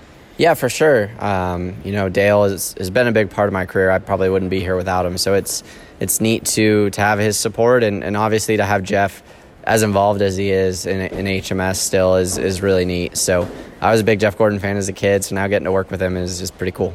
That's cool. So any other favorite drivers? Who were your heroes growing up besides just Jeff and maybe some of the others? Yeah, I mean, I went to a lot of sprint car and midget races as a kid, so I was really into the open wheel stuff. At the time it was guys like J.J. Yaley and Josh Wise were kind of dominating everything. So I was a big fan of theirs, and it's cool to have gotten to race with them and gotten to know them, as well as racing with all the NASCAR stars. Is that still something you want to do, some more of the sprint car circuit and such? Yeah, so I have 2 midgets that I take care of. We run throughout the winter. We go to Chili Bowl and all the indoor shows. So that's always a good time. It takes pretty much my whole off season. Yeah. But it's a lot of fun, and I still enjoy working on my own race cars and the mechanical side of things that I don't get to do on the Cup cars on these days. So it's neat to still be able to do that. Chili Bowl, you're speaking my language. I'm from Tulsa originally, okay. And the Chili Bowl, it seems like it's this unknown treasure to some of these race fans out there, just how amazing that event is every single year. If you got the chance to win that, how would that compare to winning, let's say, some of these top NASCAR races? I mean, that's such a big deal for you guys that have grown up and been around that. Yeah, that's a hard comparison. Obviously the Cup races are really important, but the Chili Bowl, the sentimental aspect of it, and as an open wheel kid, just the importance of that race is really high. So I probably don't race enough dirt to go there and win a Chili Bowl. Sure. I feel like as a crew chief or car owner, I am probably closer to being capable of doing that. So that's kind of why we take two cars. Yeah. CJ Leary drives the other car, and we ran 8th in the A with him last year. So we had a pretty good week. It's definitely better than the last couple of years there. So hopefully this year we can be a little closer to the front. And I ran like 8th or 9th on my prelim night and ended up missing the transfer to the B by 1 on Saturday. So it's a lot of fun, though. That whole event, they do such a great job with really every aspect of it. So it's a blast. That's awesome. I had no idea that you were such involved in the technical side of working with cars and everything in that aspect. Tell me this, does that you feel like you might have a little advantage in regards that you might know more about the car than some of these other drivers, that you can communicate with your crew chief more directly about the car and know more about it per se? Somewhat. The stock car side of things gets really complicated in a hurry. A midget, your scope of adjustments is much smaller than the stock car, and it takes a whole team of engineers with a table full of laptops to set up a Cup car these days. So it's definitely different, but I feel like just having a basic mechanical understanding of the race car is really important, and I probably have that more than some others. There are guys, Ryan Newman's a good example. He's a super smart guy, but at the same time, there are guys that have never touched a wrench in their life that drive Cup cars. So it's just everybody's different and got their different strengths and weaknesses, and it's definitely something that I feel like has helped me. That's cool. Hendrick Motorsports, you're part of the new gen era at Hendrick with Chase and William, and still have Jimmy Johnson there, of course. Tell me about that group, what you guys have there at Hendrick. A young core with one of the greatest drivers of all time. That's got to be a good mesh, I imagine, of both the veteran and the young guys that you have. And you've all been competitive. I know that Jimmy might be a little down right now, but, I mean, he's still one of the greatest to ever do it. Yeah, for sure. Obviously, Jimmy's a big leader for us, for the drivers, and it's great to get to lean on him. And I feel like all four of us kind of bring something different to the table. We all have vastly different backgrounds and upbringings and got here in different ways. So it's neat to kind of have so many different points of view and different ways of describing race cars and all that, and we're all able to work together really well. So it's been a big help. The playoff going on right now. You already finished the round of 16, on to the round of 12 now. It was crazy, those first 3 weeks, and now heading to this, Talladega is going to be a part of it. It seems like this playoff is getting crazier and crazier every year, and the last 3 weeks were no exception. Yeah, they like to put as much excitement and stress for us as they possibly can in the playoffs. So you feeling that stress a bit? Yeah, there's no driver aside from Larson this week going into Talladega that's not stressed out. So, and he's probably still stressed out because the likelihood of hitting something really hard is always there at Talladega. So that's just that's part of it. We need to go have a good solid week. It's definitely a stressful time of year, but that's why we do it. Kansas Speedway coming up here in a couple weeks. You've been there a few times now. Tell me your thoughts on Kansas. What do you like about the track? Yeah, it's a great place for us. I feel like it's probably the best place for our current rules package, and we're really able to race well there just with how wide it is and how much mechanical grip the cars have there. So that's been really good. I think the show in the spring was good. We ran second. Would have liked to have been one spot better, and hopefully we'll do that next week. This race compared to the spring, is going to be a day race. We saw such a great night race, one of the best Kansas Speedway races I can remember.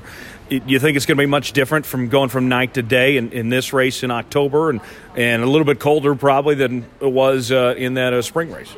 Yeah, I mean, I think for our package right now, the night race is probably a little better of a race than a day race.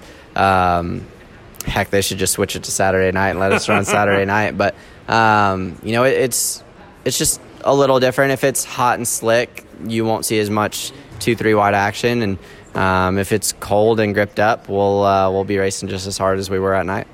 That's fantastic. We're joined by Alex Bowman here right now as we're getting ready for this race at Kansas Speedway here in just a couple weeks from now. You've been to Kansas City a couple times. Any takeaways from just the city and what you've experienced being around here? Yeah, it's a neat place. My dad's family's from here, so or from Topeka. So okay. It's always neat to come back here and. He's got a lot of friends and family out here, obviously. So that's always neat. It's been a good racetrack to me throughout my career. You know, I've won 2 ARCA races here, and had some really good runs, and hopefully we'll get a cup trophy.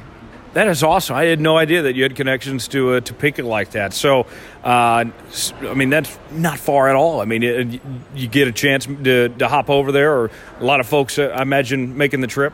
Yeah, so it's, a lot of tickets to give away. Probably. Yeah, all the friends and family that you've never met before, but then they need tickets. So just kidding to everybody that's going to read this or listen. No, it's that's just part of it. And we always have a big group of people out here. So it's always neat to kind of meet the relatives and see all the family friends. That's fantastic. The rest of the season, obviously, you'd like to win some races and win a championship. But what are some of the goals? What do you want to accomplish these next couple of weeks left before the season wraps up? Yeah, I mean, my biggest goal coming into this year was to make the round of 8 and win a race. And obviously, we won Chicago. We want to win some more. And to make the round of 8, I think would be a big statement for us. And I think we have a good shot at it. So we just got to have 2 solid weeks and hopefully be moving on and then trying to get to Homestead. All right, a couple more things before we let you run here. What is something that most folks don't know about you, Alex? That's a good question. I feel like I'm pretty normal, boring. I don't know. I'm a homebody. When I'm at home, I like to stay at home and kind of just hang out with my friends. And I have 2 dogs at home, and I like to tinker with cars. I'm a big car guy, so I'm always driving something different or working on a new project, or working on race car stuff for stuff like Chili Bowl. You got a new car after that win, didn't you? I did. I got a Camaro ZL1 1LE after we won Chicago, and then a couple weeks ago I got a 66 Chevy C10. So always getting something new. I have way too much stuff, but I'm glad that my job allows me to do that. How do those cars drive? A little bit different than the stock car. Yeah, for sure. My daily driver is a 900 horsepower Cadillac. I have a 1200 horsepower Corvette. So everything I have makes a good amount of power. Pretty much everything I have is about as fast as a Cup car or faster. So it's always fun. The C10 is probably the newest project, and it's been a lot of fun so far. Well, Alex, we appreciate the time. Thanks for joining us, man, and best of luck here at Kansas in a couple of weeks and at Talladega this week as well. We'll talk again soon. Yeah, thank you. Tyler Jones here, joined by Tyler Reddick of the NASCAR Xfinity Series. He's the defending champion. He's in the NASCAR playoffs, and he'll be racing at Kansas Speedway next week. And also, he's making the move up to the Cup Series for Richard Childress Racing next season as well. Tyler, welcome to Lawrence. Appreciate the time, man. Yeah, absolutely. It's really cool to be out here. Obviously, a little bit in advance of our Kansas Lottery 300, but just hanging out here at Kansas University and getting to see some cool stuff down here at Jayhawk. Tell us exactly what you're looking at this Jayhawk Motorsports Club. Some pretty cool cars built by students on campus. Yeah, obviously quite a bit different and a lot lighter than what I'm used to dealing with. These cars, from what I'm aware of, 460, 70 pounds. So a lot of really cool stuff. They're doing a lot of things here with, a lot of computer programs and just trying to do a lot of stuff as efficiently as they can. So when they do actually, put materials to use that it's all efficient and they're getting the most out of it. So it's really cool to see how they do everything and get a better understanding from it. There's some similarities, the programs they use, Motec, and some of the ways they go about doing things are kind of similar to the stock car world.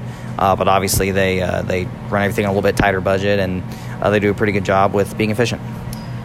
Are you curious to hop in one of these cars yet? I'm sure it'll be a little bit different than anything I've ever driven in recent memory. So I don't know how that'll go, but it'll be exciting and new experience for sure. This this operation, you mentioned kind of smaller budget and everything. Does this kind of remind you of some of your days maybe growing up and on your way up through the racing world? Well, I say smaller budget, but definitely some of the things they have access to and what they take advantage of is far more advanced than me and my family ever did when we were younger racing on the dirt series. So we didn't really ever use computer programs or were smart enough to. So it's really cool that they're going to school here, learning about this stuff, and then putting it to use through a program. So it's really cool to see what they've been able to do and what they've been able to come up with, and how creative they've been able to get and cut weight down here and there and just make things as efficient and as fast as they can. In the Xfinity Series this year, you got 5 wins. It's been an incredible year for you in 2019. After winning the championship a year ago and joining RCR this year, I mean, it's got to be a lot of fun, I imagine, the position that you're in this year, just how everything's gone. It's gone really good. It's been a fun year. We've been able to, like you said, win 5 races and win regular season championship, be very consistent throughout. So that was an exciting, way to get throughout the regular season, and ever so quickly can a good, most of your year go away like that, and that's what we kind of almost had happen to us in the first round. But it's a good lesson going into the round of 8. Looking at this season and how it's gone so far, those 5 races. Tell me about those. Getting those wins, but then winning the regular season championship. You guys have been consistent. It seems like that. The transition going over to RCR from where you were at Junior Motorsports last year has been great for you. That everything's gone. You've even improved upon your championship year. Yeah, it really have. I think I only had 7 top 5s last year, and we got 21 or something like that now. It should be even more, if I wouldn't have made some mistakes that I have here in recent weeks. But we just been firing on all cylinders right from the get-go, and just credit to a great team around me. Me and my crew chief, Randall Burnett, just came together really well. It was just a perfect pairing. So we've been able to do a lot of great things this year, and we got a lot left to accomplish. And, we can't let the thoughts of having such a great year cloud what's right ahead of us, and that's going out and winning a championship, and that's going to remain our main goal. This championship in the Xfinity Series, this seems like the most exciting season in quite some time with Christopher Bell and some of these other guys. You guys are winning a lot more races than some of the Xfinity regulars have in a long time. Tell me about that competition of being with those guys week in and week out. You guys got like your own big 3 of sorts in the Xfinity Series right now. Yeah, it definitely is seemed that way. The unfortunate part is, though, when 1 or 2 of us have a bad race, it really opens up the door for the third to just kind of dominate and win. I think last weekend wasn't exactly going to go that way. Chase Briscoe was really competitive. Justin Allgaier was too. So the guys around us have caught up, and they're getting better at a very good time for them. So the way we've been able to dominate and go out and win all these races in the beginning of the year isn't quite following the way that it has in the past or in the beginning of the year. They're catching up, and that's just inevitability of racing. You have an advantage. You find a way to outperform everyone else, and they're going to work hard to catch up. So we're working really hard. We're doing everything we can to bring a really good piece back here to Kansas for the Kansas Lottery 300, and we're very excited about that car and what it has underneath it. So we'll see what it has in practice and go from there, but we're definitely putting everything we got into this last push and these final 4 races to get to Homestead and then win that race. Tell me about Kansas. You've been here before and seen this track. What do you like about racing at Kansas Speedway? Normally, as history would tell, it kind of opens up the door for moving around and finding speed as the tires degrade.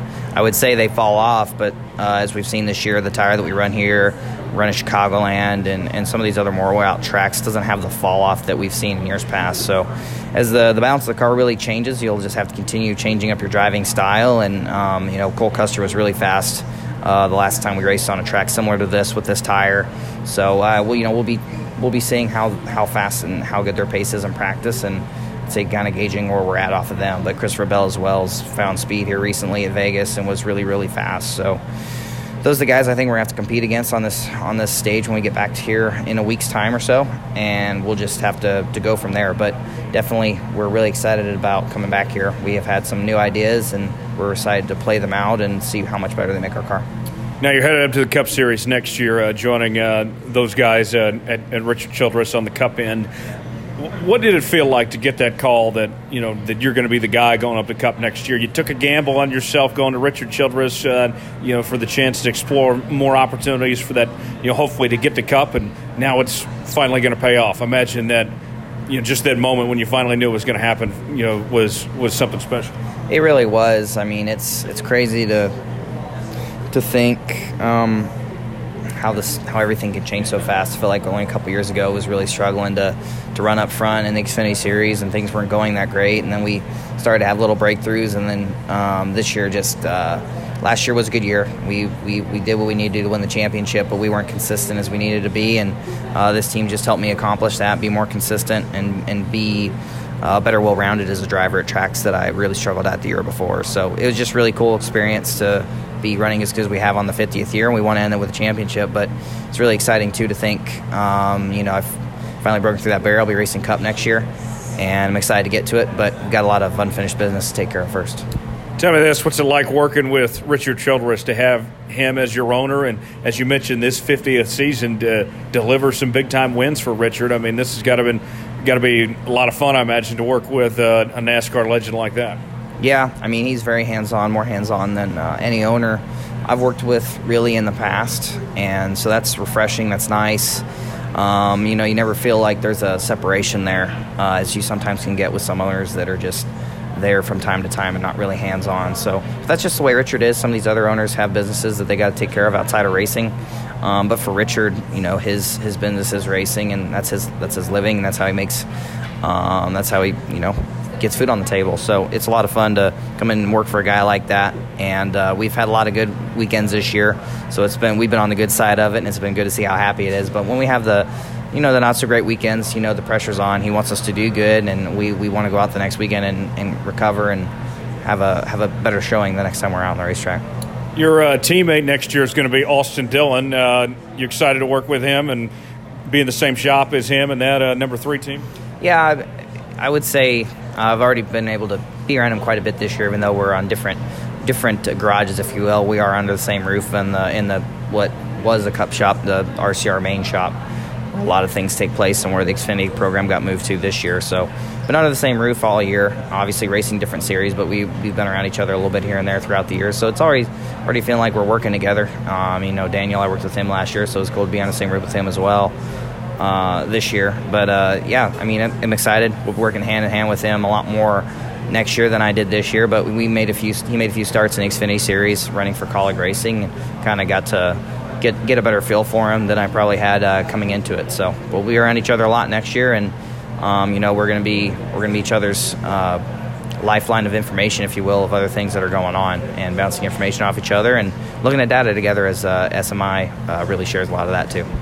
Is it going to be hard for you to focus on the end of the Xfinity Series season with knowing that you're so close to starting this new journey in the Cup Series, or are you going to be able to balance that out and not think too much about the Cup side? I mean, other than, when I'm talking to you about it, it's the only time it comes to mind, and the only time I give it any thought.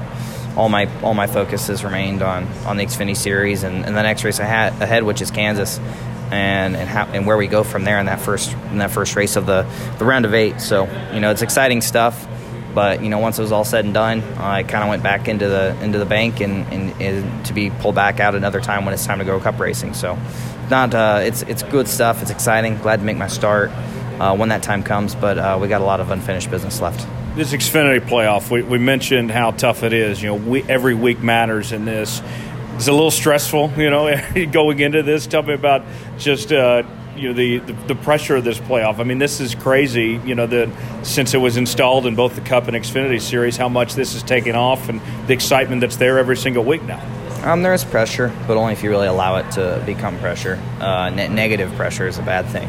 But last year it was a positive for me. It motivated me to push harder when I needed to, and it motivated me to be smarter when I probably wouldn't have been in the past, or like I was earlier in the year when we'd won a race and we'd locked ourselves in the playoff, and we were just trying to go after wins and not necessarily points. So, we have a good cushion.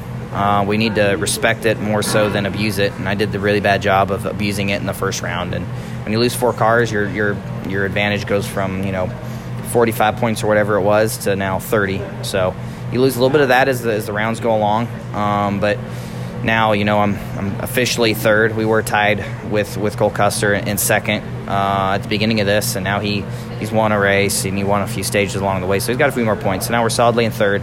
And we're going to have to do everything we can to try and outpoint them and get back to the front. But the best thing we can do is win a race. It takes the pressure off of us and allows us to really work and get ready for Homestead. So that's the goal. We want to win a race. But obviously one person at least will make it to Homestead off points. And if we can be that person, that would be great. But realizing that how difficult that can be and how quickly things can change with just bad luck or crazy things happening to you around or on racetrack. Your boss, Richard Childress, he compared you to Kel Yarborough and said that you drive a lot like him and such. Did you do any research or go back, look at some of the way Kel drives compared to yourself? What'd you make of that comparison to Kel? It was really cool. I kind of have a familiarity with the way he and some of the other legends of the sport drove from back in the day. You just see it in some of the old clips, the way they would race and how hard they would race. And it's a hell of a compliment. I mean, he's a legend. He's a Hall of Famer, and I don't want to let him down. And he sees that, and there's a lot of potential in the future that I have in front of me. Being in the Cup Series at a young age, starting next year, and obviously, he's very successful. Cale was, and we'll just see what the future holds. So hopefully, he can live up to that. Who was your heroes growing up? Who were some of your favorite drivers that you watched in the sport? I had a few heroes in the sport, but a lot of the ones that I had came from similar dirt racing background. I really enjoyed watching Jeff Gordon, Tony Stewart, obviously. Like guys like J.J. Yaley when he made his way up into the Cup Series. Some of the other guys, the guy I grew up racing hand-to-hand with a lot, competing with on the racetrack was Kyle Larson. I look up to him. Those guys that I kind of have a similar background or made a race against when I was younger. So those are guys I looked up to. Guys like Steve Kenzer who stayed in the World of Outlaw sprint car world. Some of those guys, heavily influenced me when I was younger, and I probably a lot of my driving style comes from those guys I really really liked watching growing up. That's fantastic. A couple more things with you, Tyler. Looking at coming to Kansas Speedway, you mentioned how much you like racing here. What about coming to Kansas and Kansas City? You had a good time. You got to see much around.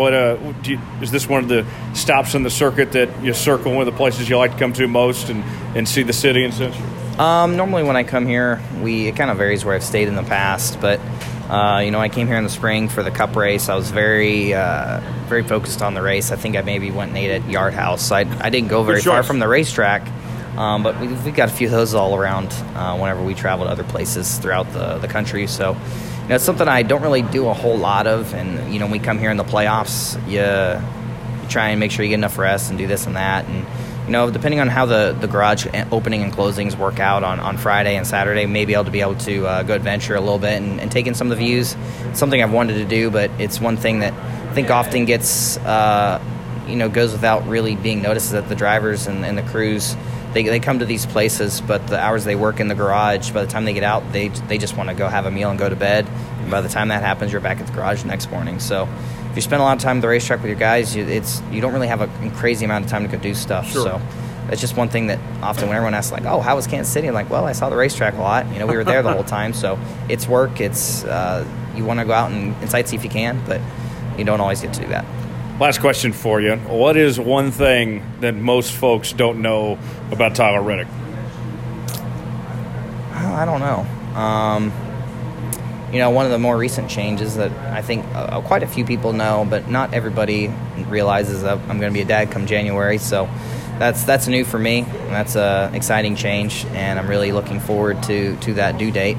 So that's probably something here recently that when I've been asked that question in the past, it's normally been a weird TV show I'd like to watch, or just weird hobby that I would have. Yeah. But I'm going to be a dad. That's something new, and that's something that some people know, but I don't think a lot of people do know. Is it a boy or girl, or you don't know yet? It's a boy. It's yeah. a boy. So yeah, you I mean, it decided was, to raise the son to go along with this journey on the racetrack. See, especially with you early in your career too. Yeah, absolutely. And I mean, I put it out on social media, but not everybody has social media. Not everyone happened to see it that day on their feed. So, just one more thing to add to the mix that makes me different and makes me who I am. So I'm excited for that step in my life and that new journey. Well, that is awesome. Tyler, appreciate the time. Best of luck. We'll see you here in a couple of weeks. Yep, thank you. Big thanks to Tyler Reddick and Alex Bowman for joining us here on the Jones Report today. Tyler Jones, Tavis Bridges back here with you now. And Tom, the XFL is a few months away from kicking off its inaugural season in the first year of the brand new XFL, that is, under Vince McMahon and Oliver Luck and company.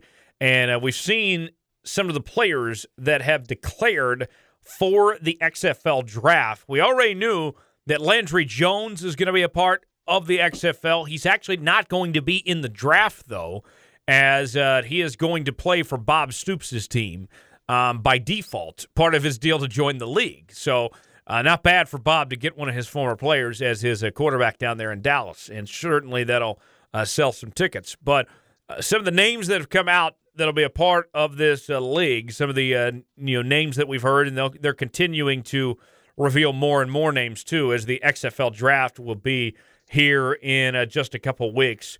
Former Oklahoma State quarterback Taylor Cornelius, former Michigan State quarterback Connor Cook is going to be in this. Also, Ryan Broyles is going to be part of the league. Jalen Saunders joins the league as well. A number of good players. Kenny Robinson, former West Virginia wide receiver, is going to be in this. A number of good players, a number of good Big 12 talent is going to be part of the XFL, Tom. And, with the money that's invested in the XFL from Vince McMahon, it's not like the AAF that tried to raise money as they go. Vince McMahon's got enough money to self-fund this league for the first 3 years. He's got that much set aside already. And with the talent that's being listed, the names that are associated with this, getting Bob Stoops involved and Oliver Luck involved. All this stuff that's surrounding this. Tom, I'm all in on the XFL. I am convinced this is going to work, and I like the talent that's coming into this league from the jump. Oh, yeah, I'm definitely ready for it. And what better than just extra football? I don't think you can get better than that. So I think it's going to be a success. And like you said, they don't have to raise funds. This is not a Girl Scout league or a Boy Scout league where you're selling popcorn tins or cookies to pay the players. I think that number one is going to be one of the reasons it succeeds. It has enough funding, whether that be from Vince or whether, maybe sponsors start to pop in left and right. So I'm excited to see the first year of it. I'm excited to see the uniforms. I'm just excited to see the talent on the field. And to see Bob Stoops back is unbelievable for me, as that might sound. I want to see how he does not at a blue blood. I don't know. He can win in the XFL. The Dallas Renegades. That's blue blood as it gets right there. What? Yeah, they might be better than the Dallas Cowboys. They might. They got the better coach. That's for damn sure. Yeah, that's the truth. Yeah, they got the better pro football coach. This is going to be Bob's way into the Pro Football Hall of Fame, is by being the greatest XFL coach of all time. Oh my gosh! Are you going to call Amy Smith for a Dallas Renegades jersey? Oh, I'm way ahead of you.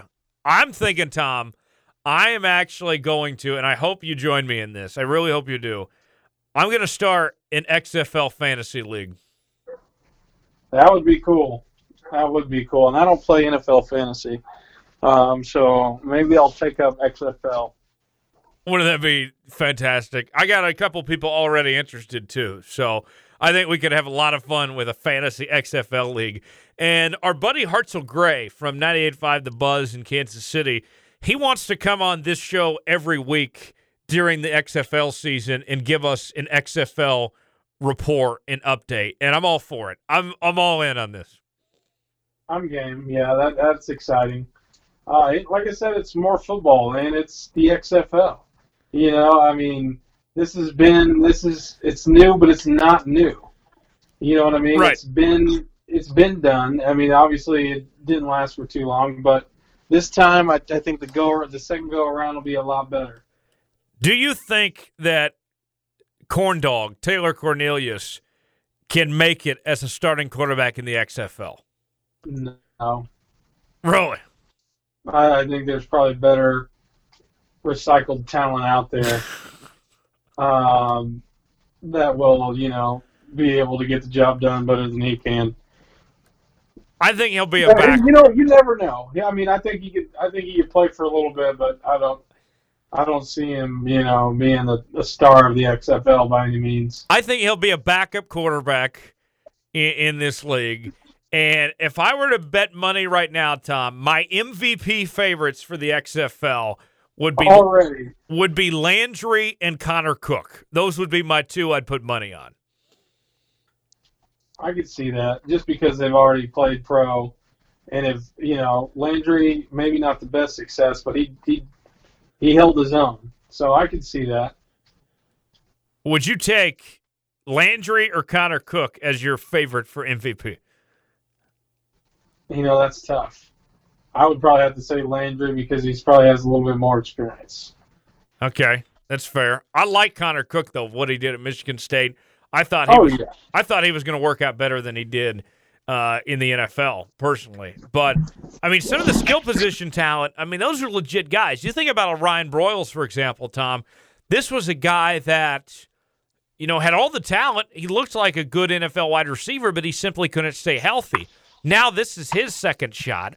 Jalen Saunders was a good receiver at OU. Some of these other guys, I think we're realistic in saying that the XFL not only is going to be a second chance for them to prove themselves on a big stage, but it is also going to be a legit thing to get these guys back in the National Football League. I think that this is a great second chance for these guys to really show their talent. I mean, the AAF was only around 8 weeks and yet ended up with a number of guys that ended up on NFL rosters, ended up on 53-man rosters this season.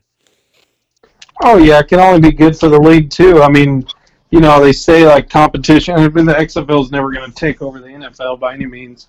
But it's, kind of like a G League, but it's also, it's pretty exciting. It's a lot more exciting than the NBA G League will ever be. I mean, it's going to be, they're going to play it up, and it's going to be something to watch. It's not going to, people are going to tune into this.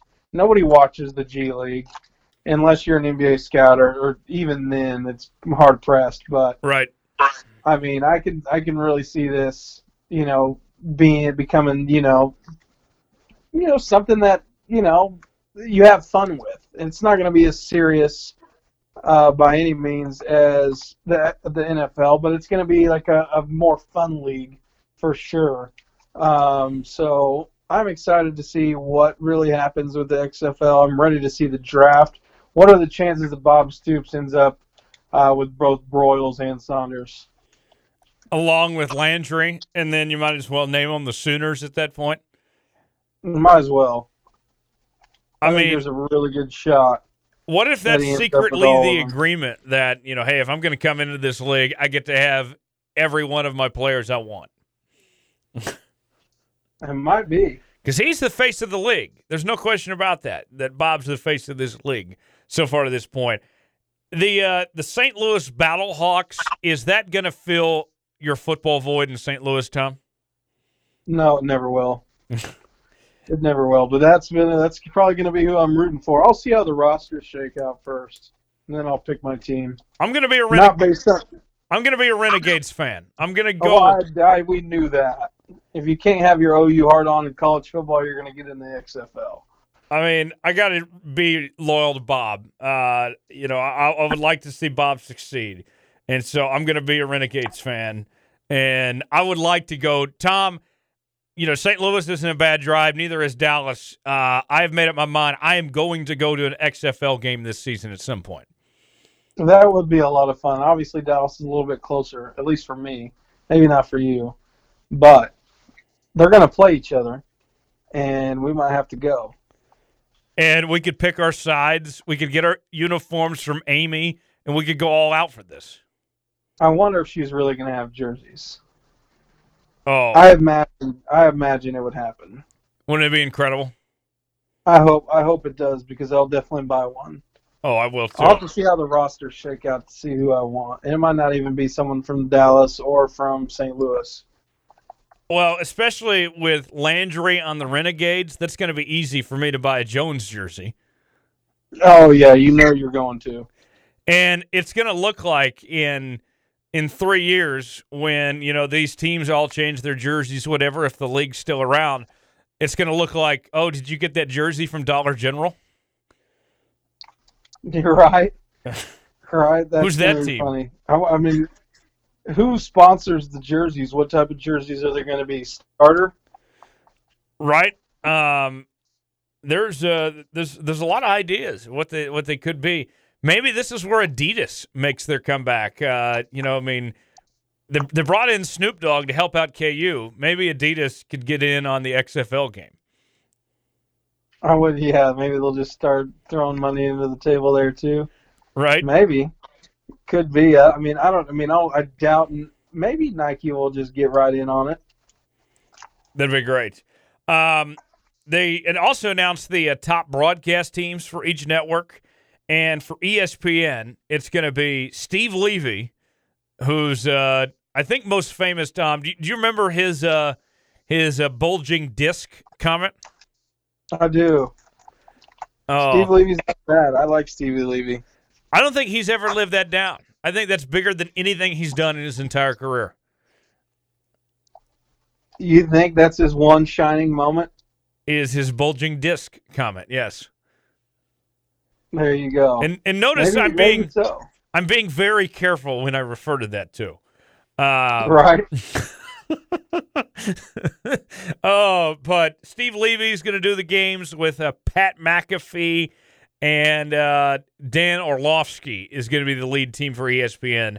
And then friend of the show, Diana Rossini, is going to be their lead sideline reporter too. I mean, that's a pretty good group to lead the way for the XFL and ESPN. And Fox is going to be Kurt Menefee, host of Fox NFL Sunday, and Joel Klatt, their lead college football analyst. Joel does so many Big 12 games. We mentioned Joel and his bad take about Texas earlier in the show.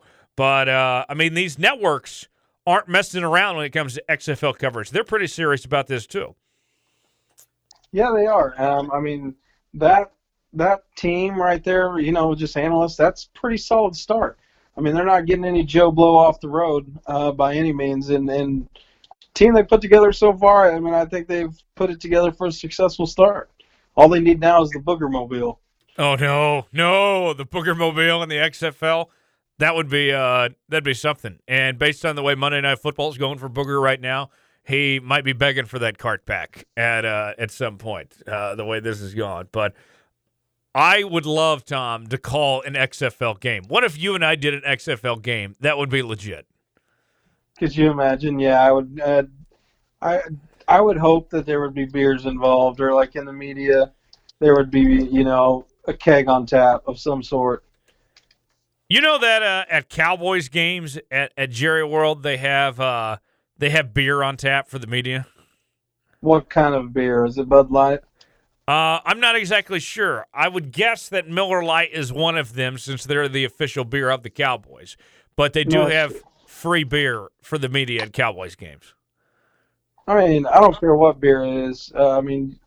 Just to get beer in general is pretty, a pretty special thing. I mean, you can give me PBR and I'd be happy. That's terrific. We'll move on. Time for our weekly picks against the spread this week, and we are sad to report that we have reached record low levels in our weekly pick'ems that we do on this show every single week. Our buddy Derek Harris pulled a really bad one last week. He did not pick a single game correct. He was 0-9-1 last week as the Seahawks-Rams game was a push with the Seahawks as a 1-point favorite. But missed every game. I didn't do too much better. I only got 2 games right. Tom got 5 games right. And so he was just barely above 500 at 5-4-1. But overall in the standings, none of us are above 500. It's that bad. Three-way tie for the lead between our buddy Billy Locke, Reed Williams, and then Thomas at 29, 29, and 2.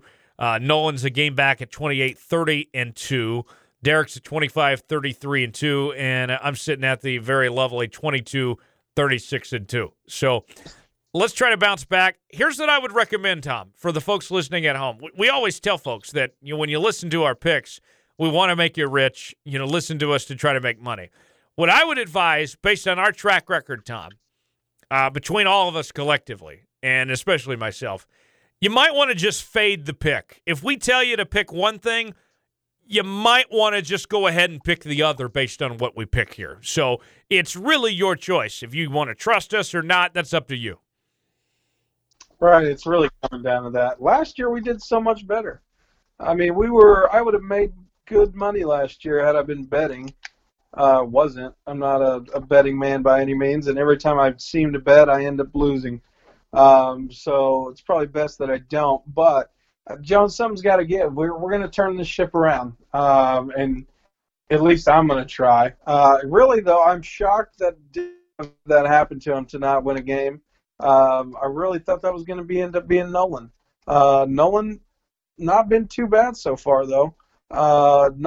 He's not tied for the lead, but he's right there, and bad couple of weeks so far. So I think something's going to turn around. I'm hoping it's this week.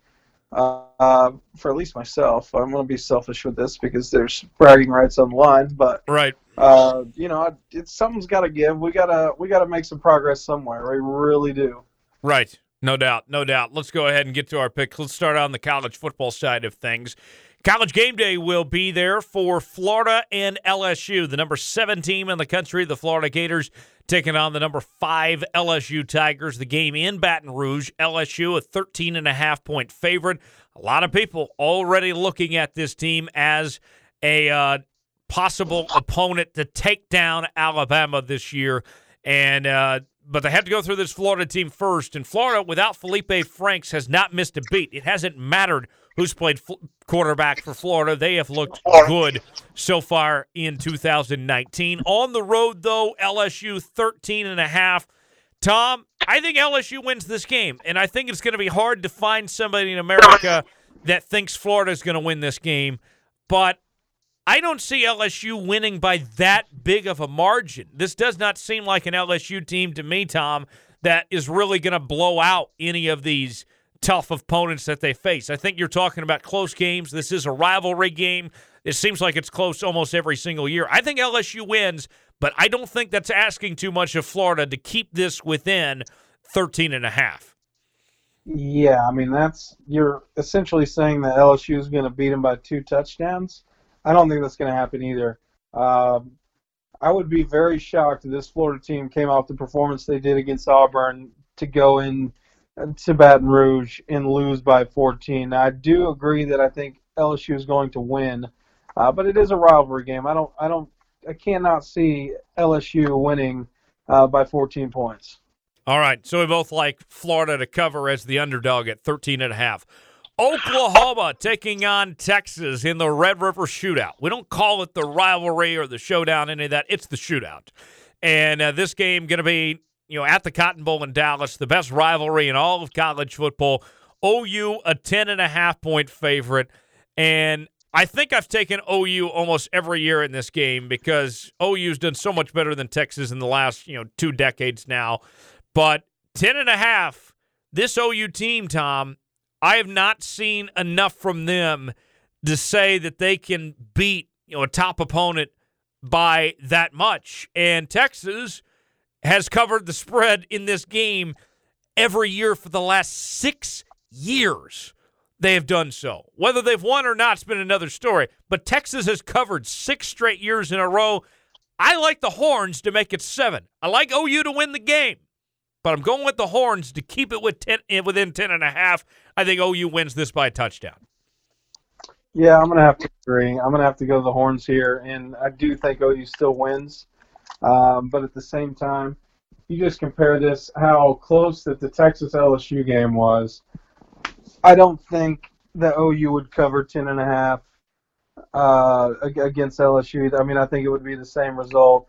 So I'm going to have to go with Texas here. If it was less than 10 or less than 10, I probably would pick OU because I think they can pull this off by 10 points. But I'm going to have to go with Texas here. I think OU does win. Might be 3, might be 2, might be 10, but not 10.5. Right. Absolutely. All right. So we agree so far through 2 games. Number 1 Alabama on the road to Kyle Field, taking on number 25 Texas A&M. The Tide are just a 13-point favorite against Texas A&M, and considering Clemson beat Texas A&M at home by 14, it's interesting to see that line pretty similar. With Alabama as a 13-point favorite. Listen, I think Texas A&M is the biggest fraud in all of college football among the top 25 teams, among those teams that we talk about week in and week out. They have not done anything to impress me. Kellen Mond is the most overrated quarterback in the country. Alabama is going to roll. They will blow the doors off this Texas A&M team.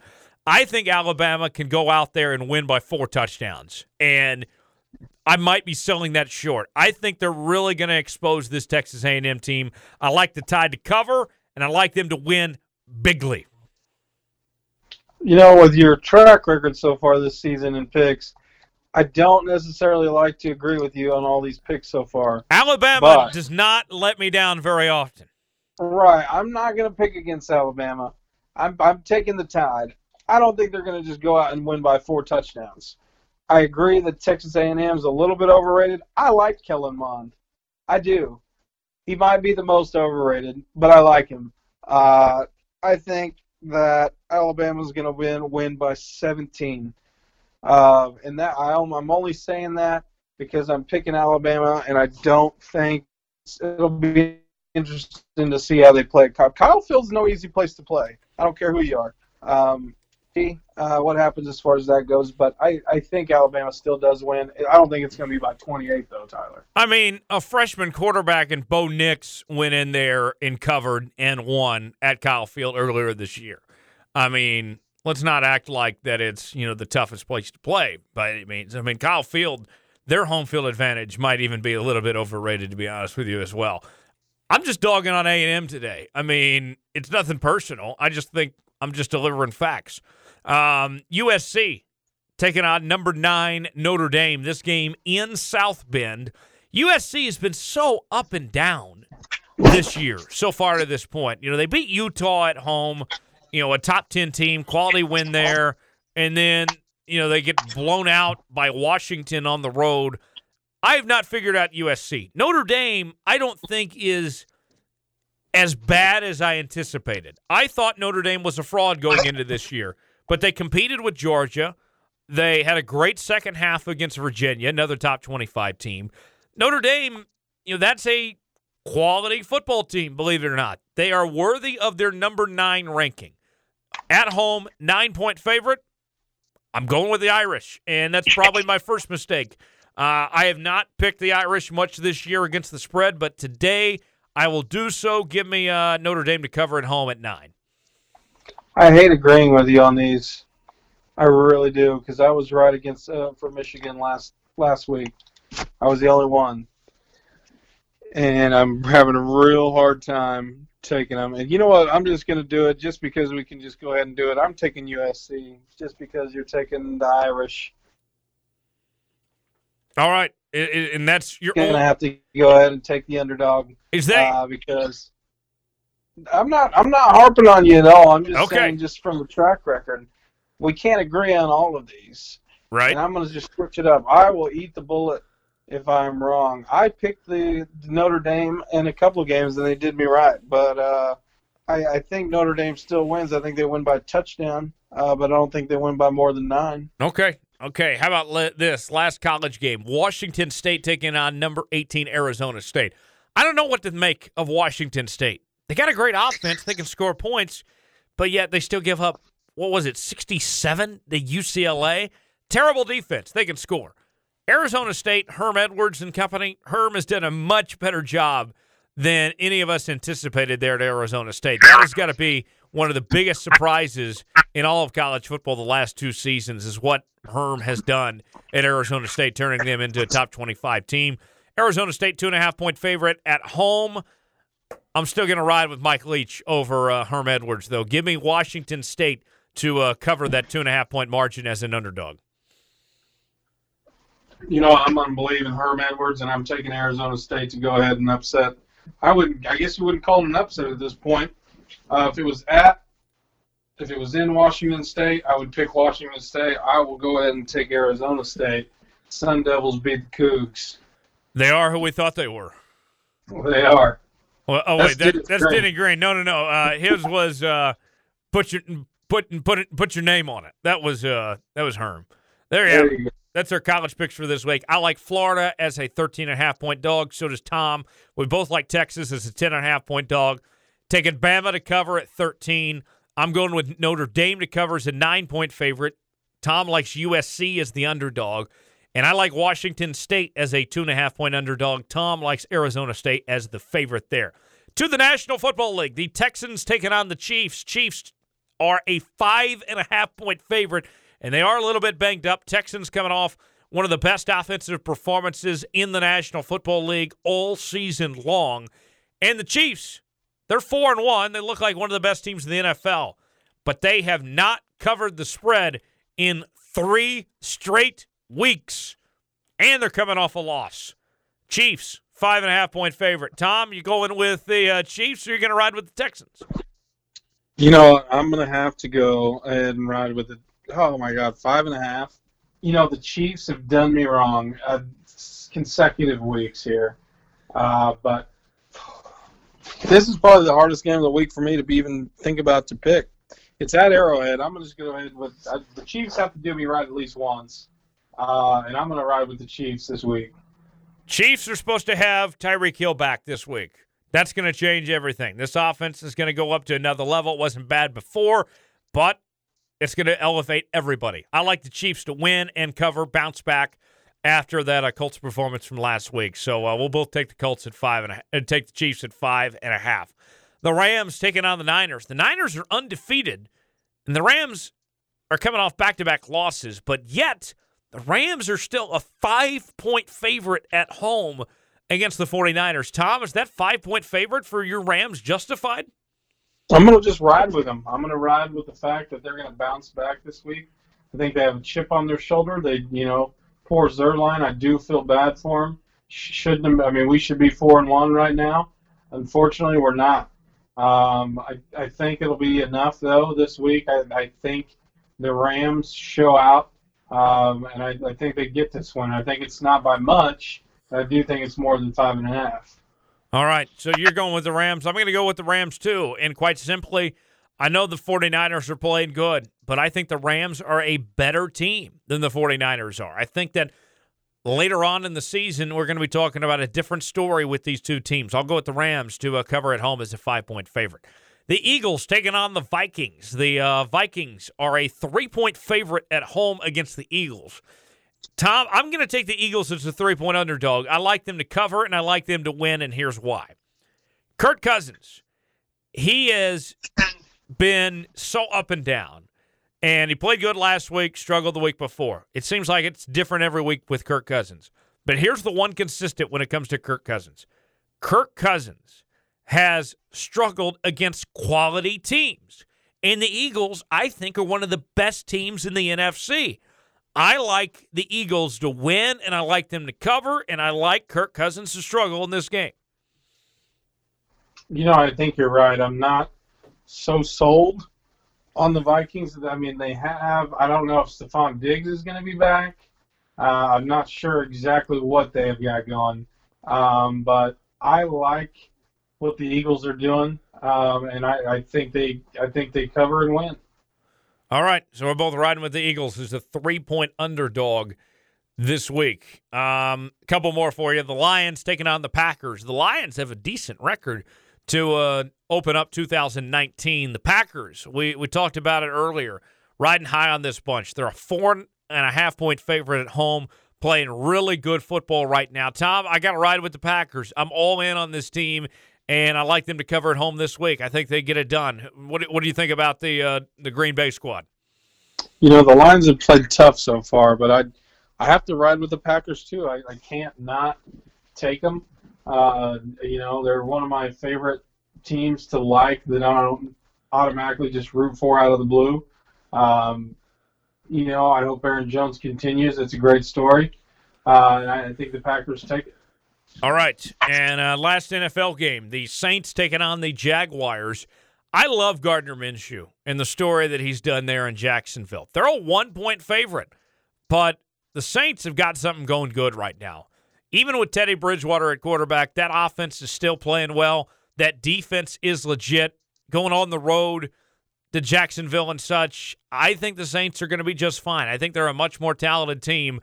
Jags are a 1-point favorite. That's pretty much a pick 'em at that point. I got to go with the Saints on the road, although it wouldn't surprise me, Tom. We talked about it earlier of, you know, the Saints. They are probably going to lose a game or two with Teddy, despite how good he's played. There's gonna be a breaking point at some point. This might be the most likely chance for Teddy to slip up as a team with a good defense like Jacksonville is, and going on the road, especially considering you could argue he's played over his head the last couple of weeks. Yeah, yes. It would be. It's one of those games where you expect them. I mean, they can't. I mean, they can keep winning. I don't know that they will. At Jacksonville, I mean, this is another hard game. It is essentially a pick 'em at this point. Have we agreed on every single game so far? I'm going to take Jacksonville. Okay. For the sole fact that we have agreed. We got to switch it up somewhere. I mean, we can't be right about every single game because no one's ever done that yet. Is this the week? That would be nice after how bad last week went. We need the turnaround. So hopefully one of us can break through. But those are our picks for this week. Going over the NFL again, Tom and I both like the Chiefs as a 5.5-point favorite. We both like the Rams as a 5-point favorite. Like the Eagles as a 3-point underdog, and the Packers as a 4.5-point favorite. I like the Saints as a 1-point underdog. Tom likes the Jags as a 1-point favorite. And those are your picks this week. And follow along and play with us all season long through our weekly pick'em here on the Jones Report here as we do each and every single week. Before we get out of here today, time for our final segment, our Tom Foolery story of the week this week. And Tom, where are we going this time? Jones, so we are going across the pond this time, and I don't know how long it's been since we've been across the pond, but we're going there this week. And the article reads, hundreds, not just a couple, hundreds, lose their driving licenses during Oktoberfest e-scooter mayhem. Jones, before I start this, have you ever read of a lime or a bird? Yes, I have, and I love them. Right, this is what this is about, it looks like. German police have revealed that hundreds of electric scooter users lost their driving licenses after riding while drunk at the Oktoberfest beer festival in Munich.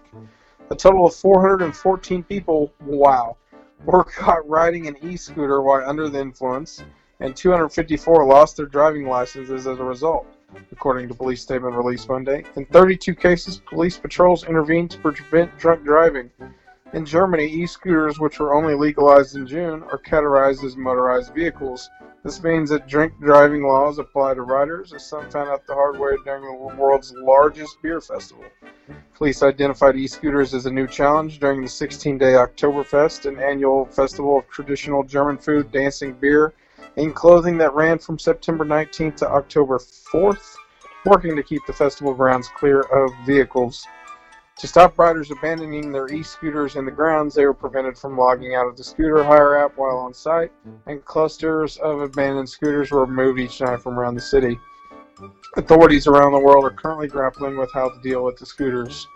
As urban populations swell, cities and startups have been searching for fresh transportation solutions.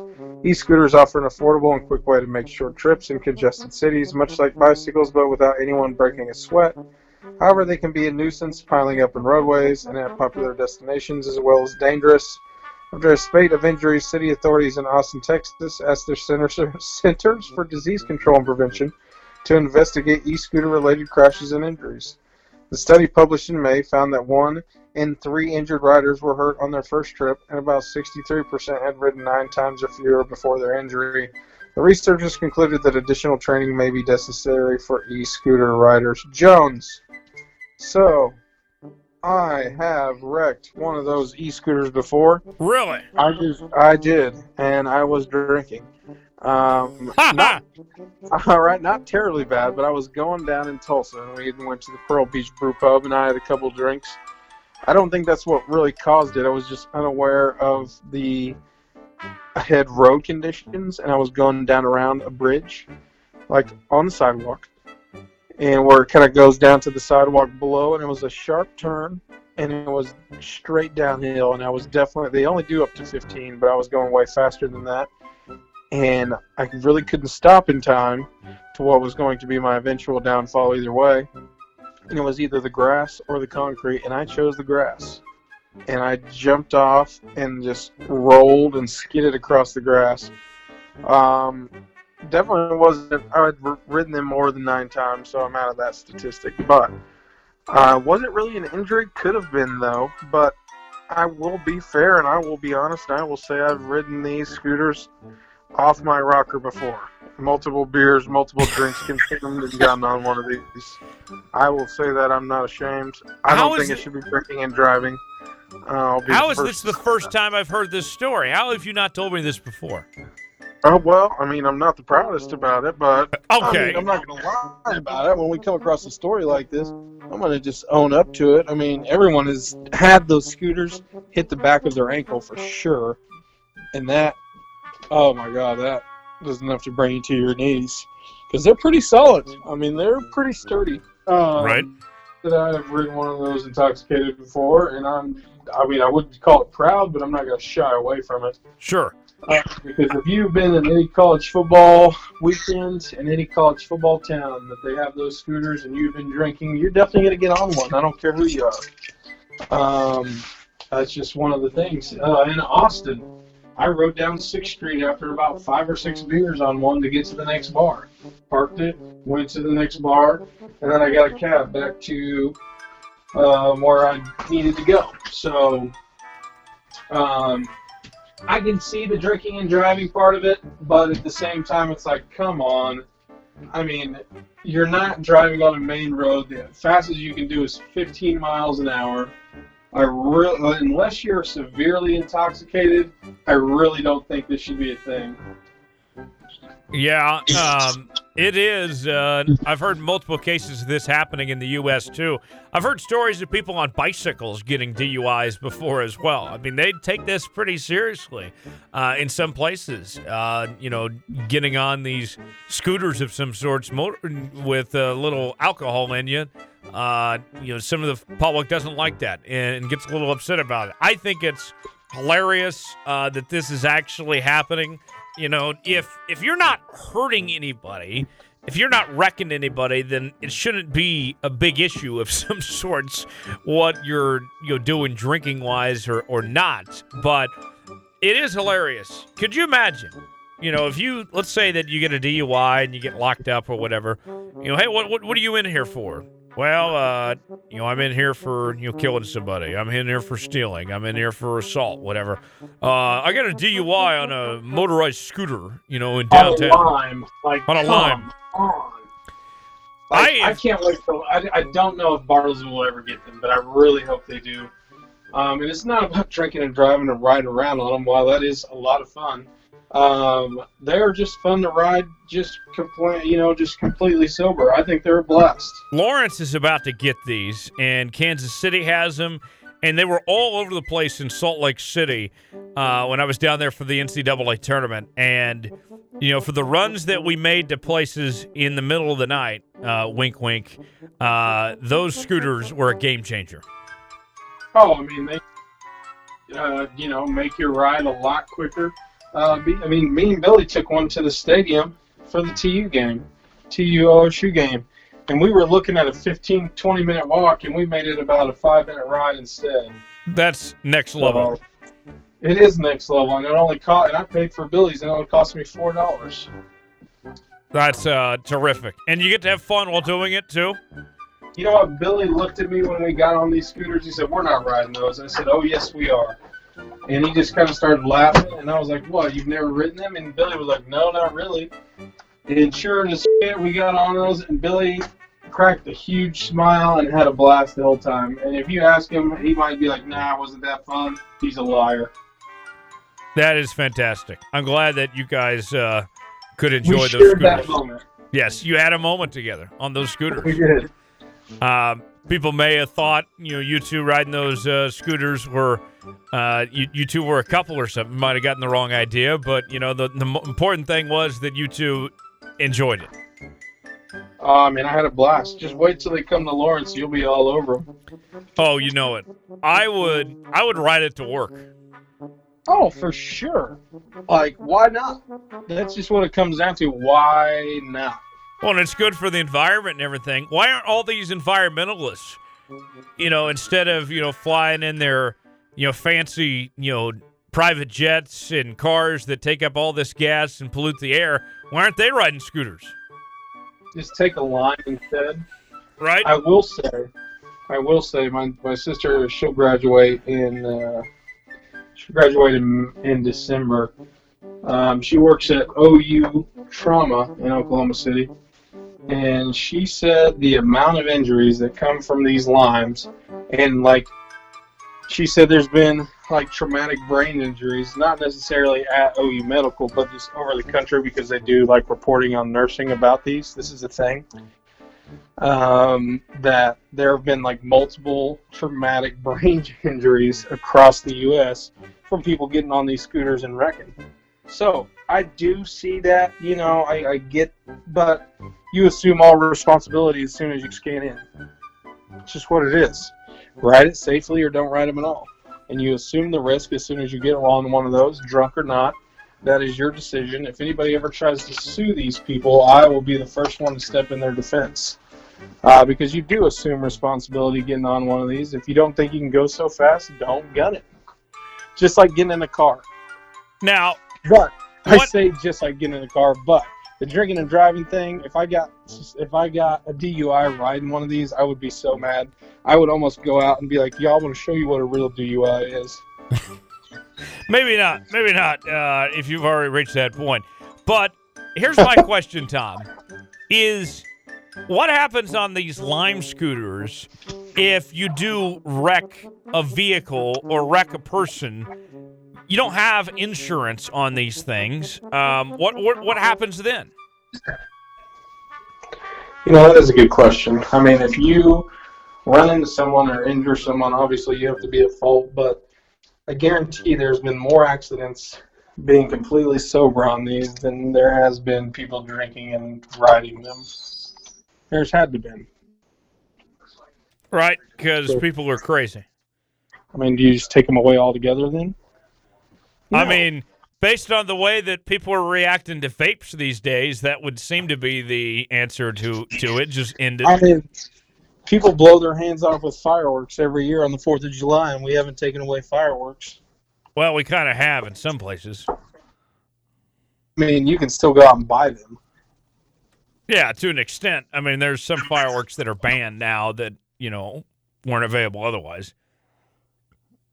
Still blow your hand off with the smallest firework. Maybe not completely, but there's injuries and deaths that happen every year due to the 4th of July, and we don't cancel that. So don't cancel the limes, don't cancel the birds. I'm with you. I got some Roman candle fireworks in my bedroom right now, Tom. Do you? Are you going to shoot them off when KU beats Texas? Oh, yeah. Yeah, we're going to go all out. I hope so. I'll be right there with you. I'll drive up to Lawrence. And we'll be partying. That weekend's the Kansas race at Kansas Speedway, so we'll just have a party at the Speedway. Yeah, there you go. And we'll invite our buddies on the show today, Tyler Reddick and Alex Bowman, to celebrate the victory with us. I'm down. I'm game. And I then probably won't be in Kansas City for that race, but and then they're going to win the race, the races that weekend too, and we'll celebrate with them. I'm all for going for a NASCAR driver's after party. Oh my gosh, we got to find a way in. That's our next step. after party for whoever wins the NASCAR race. I mean, Steak and Shake after the Daytona 500 with Denny and Joe Gibbs was cool, but I want to see the real after party. Right, where are all the Busch Lattes? Right? They got to be somewhere. They've got to be somewhere out there. On that note, they really do. We got to get out of here today. Big thanks to Tyler Reddick as well as Alex Bowman for joining us here on the Jones Report today. And make sure to subscribe to the show on iTunes, SoundCloud, Google Play, Spotify. Leave us a 5-star review or don't leave us one at all. And follow us on social media, Facebook.com/Tyler Jones Live, Tyler Jones Media Group, Twitter @Tyler Jones Live, @TJ Media Group, Thomas_Bridges, Instagram @Tyler Jones Live, @InstaThomas, and Jones_Report. And we'll see you right back here next week for Alex Bowman, Tyler Reddick, Thomas Bridges. I am Tyler Jones saying so long. This has been another edition of the Jones Report. We'll see you next week.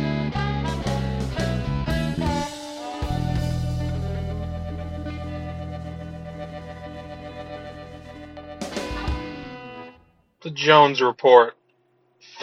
Yeah.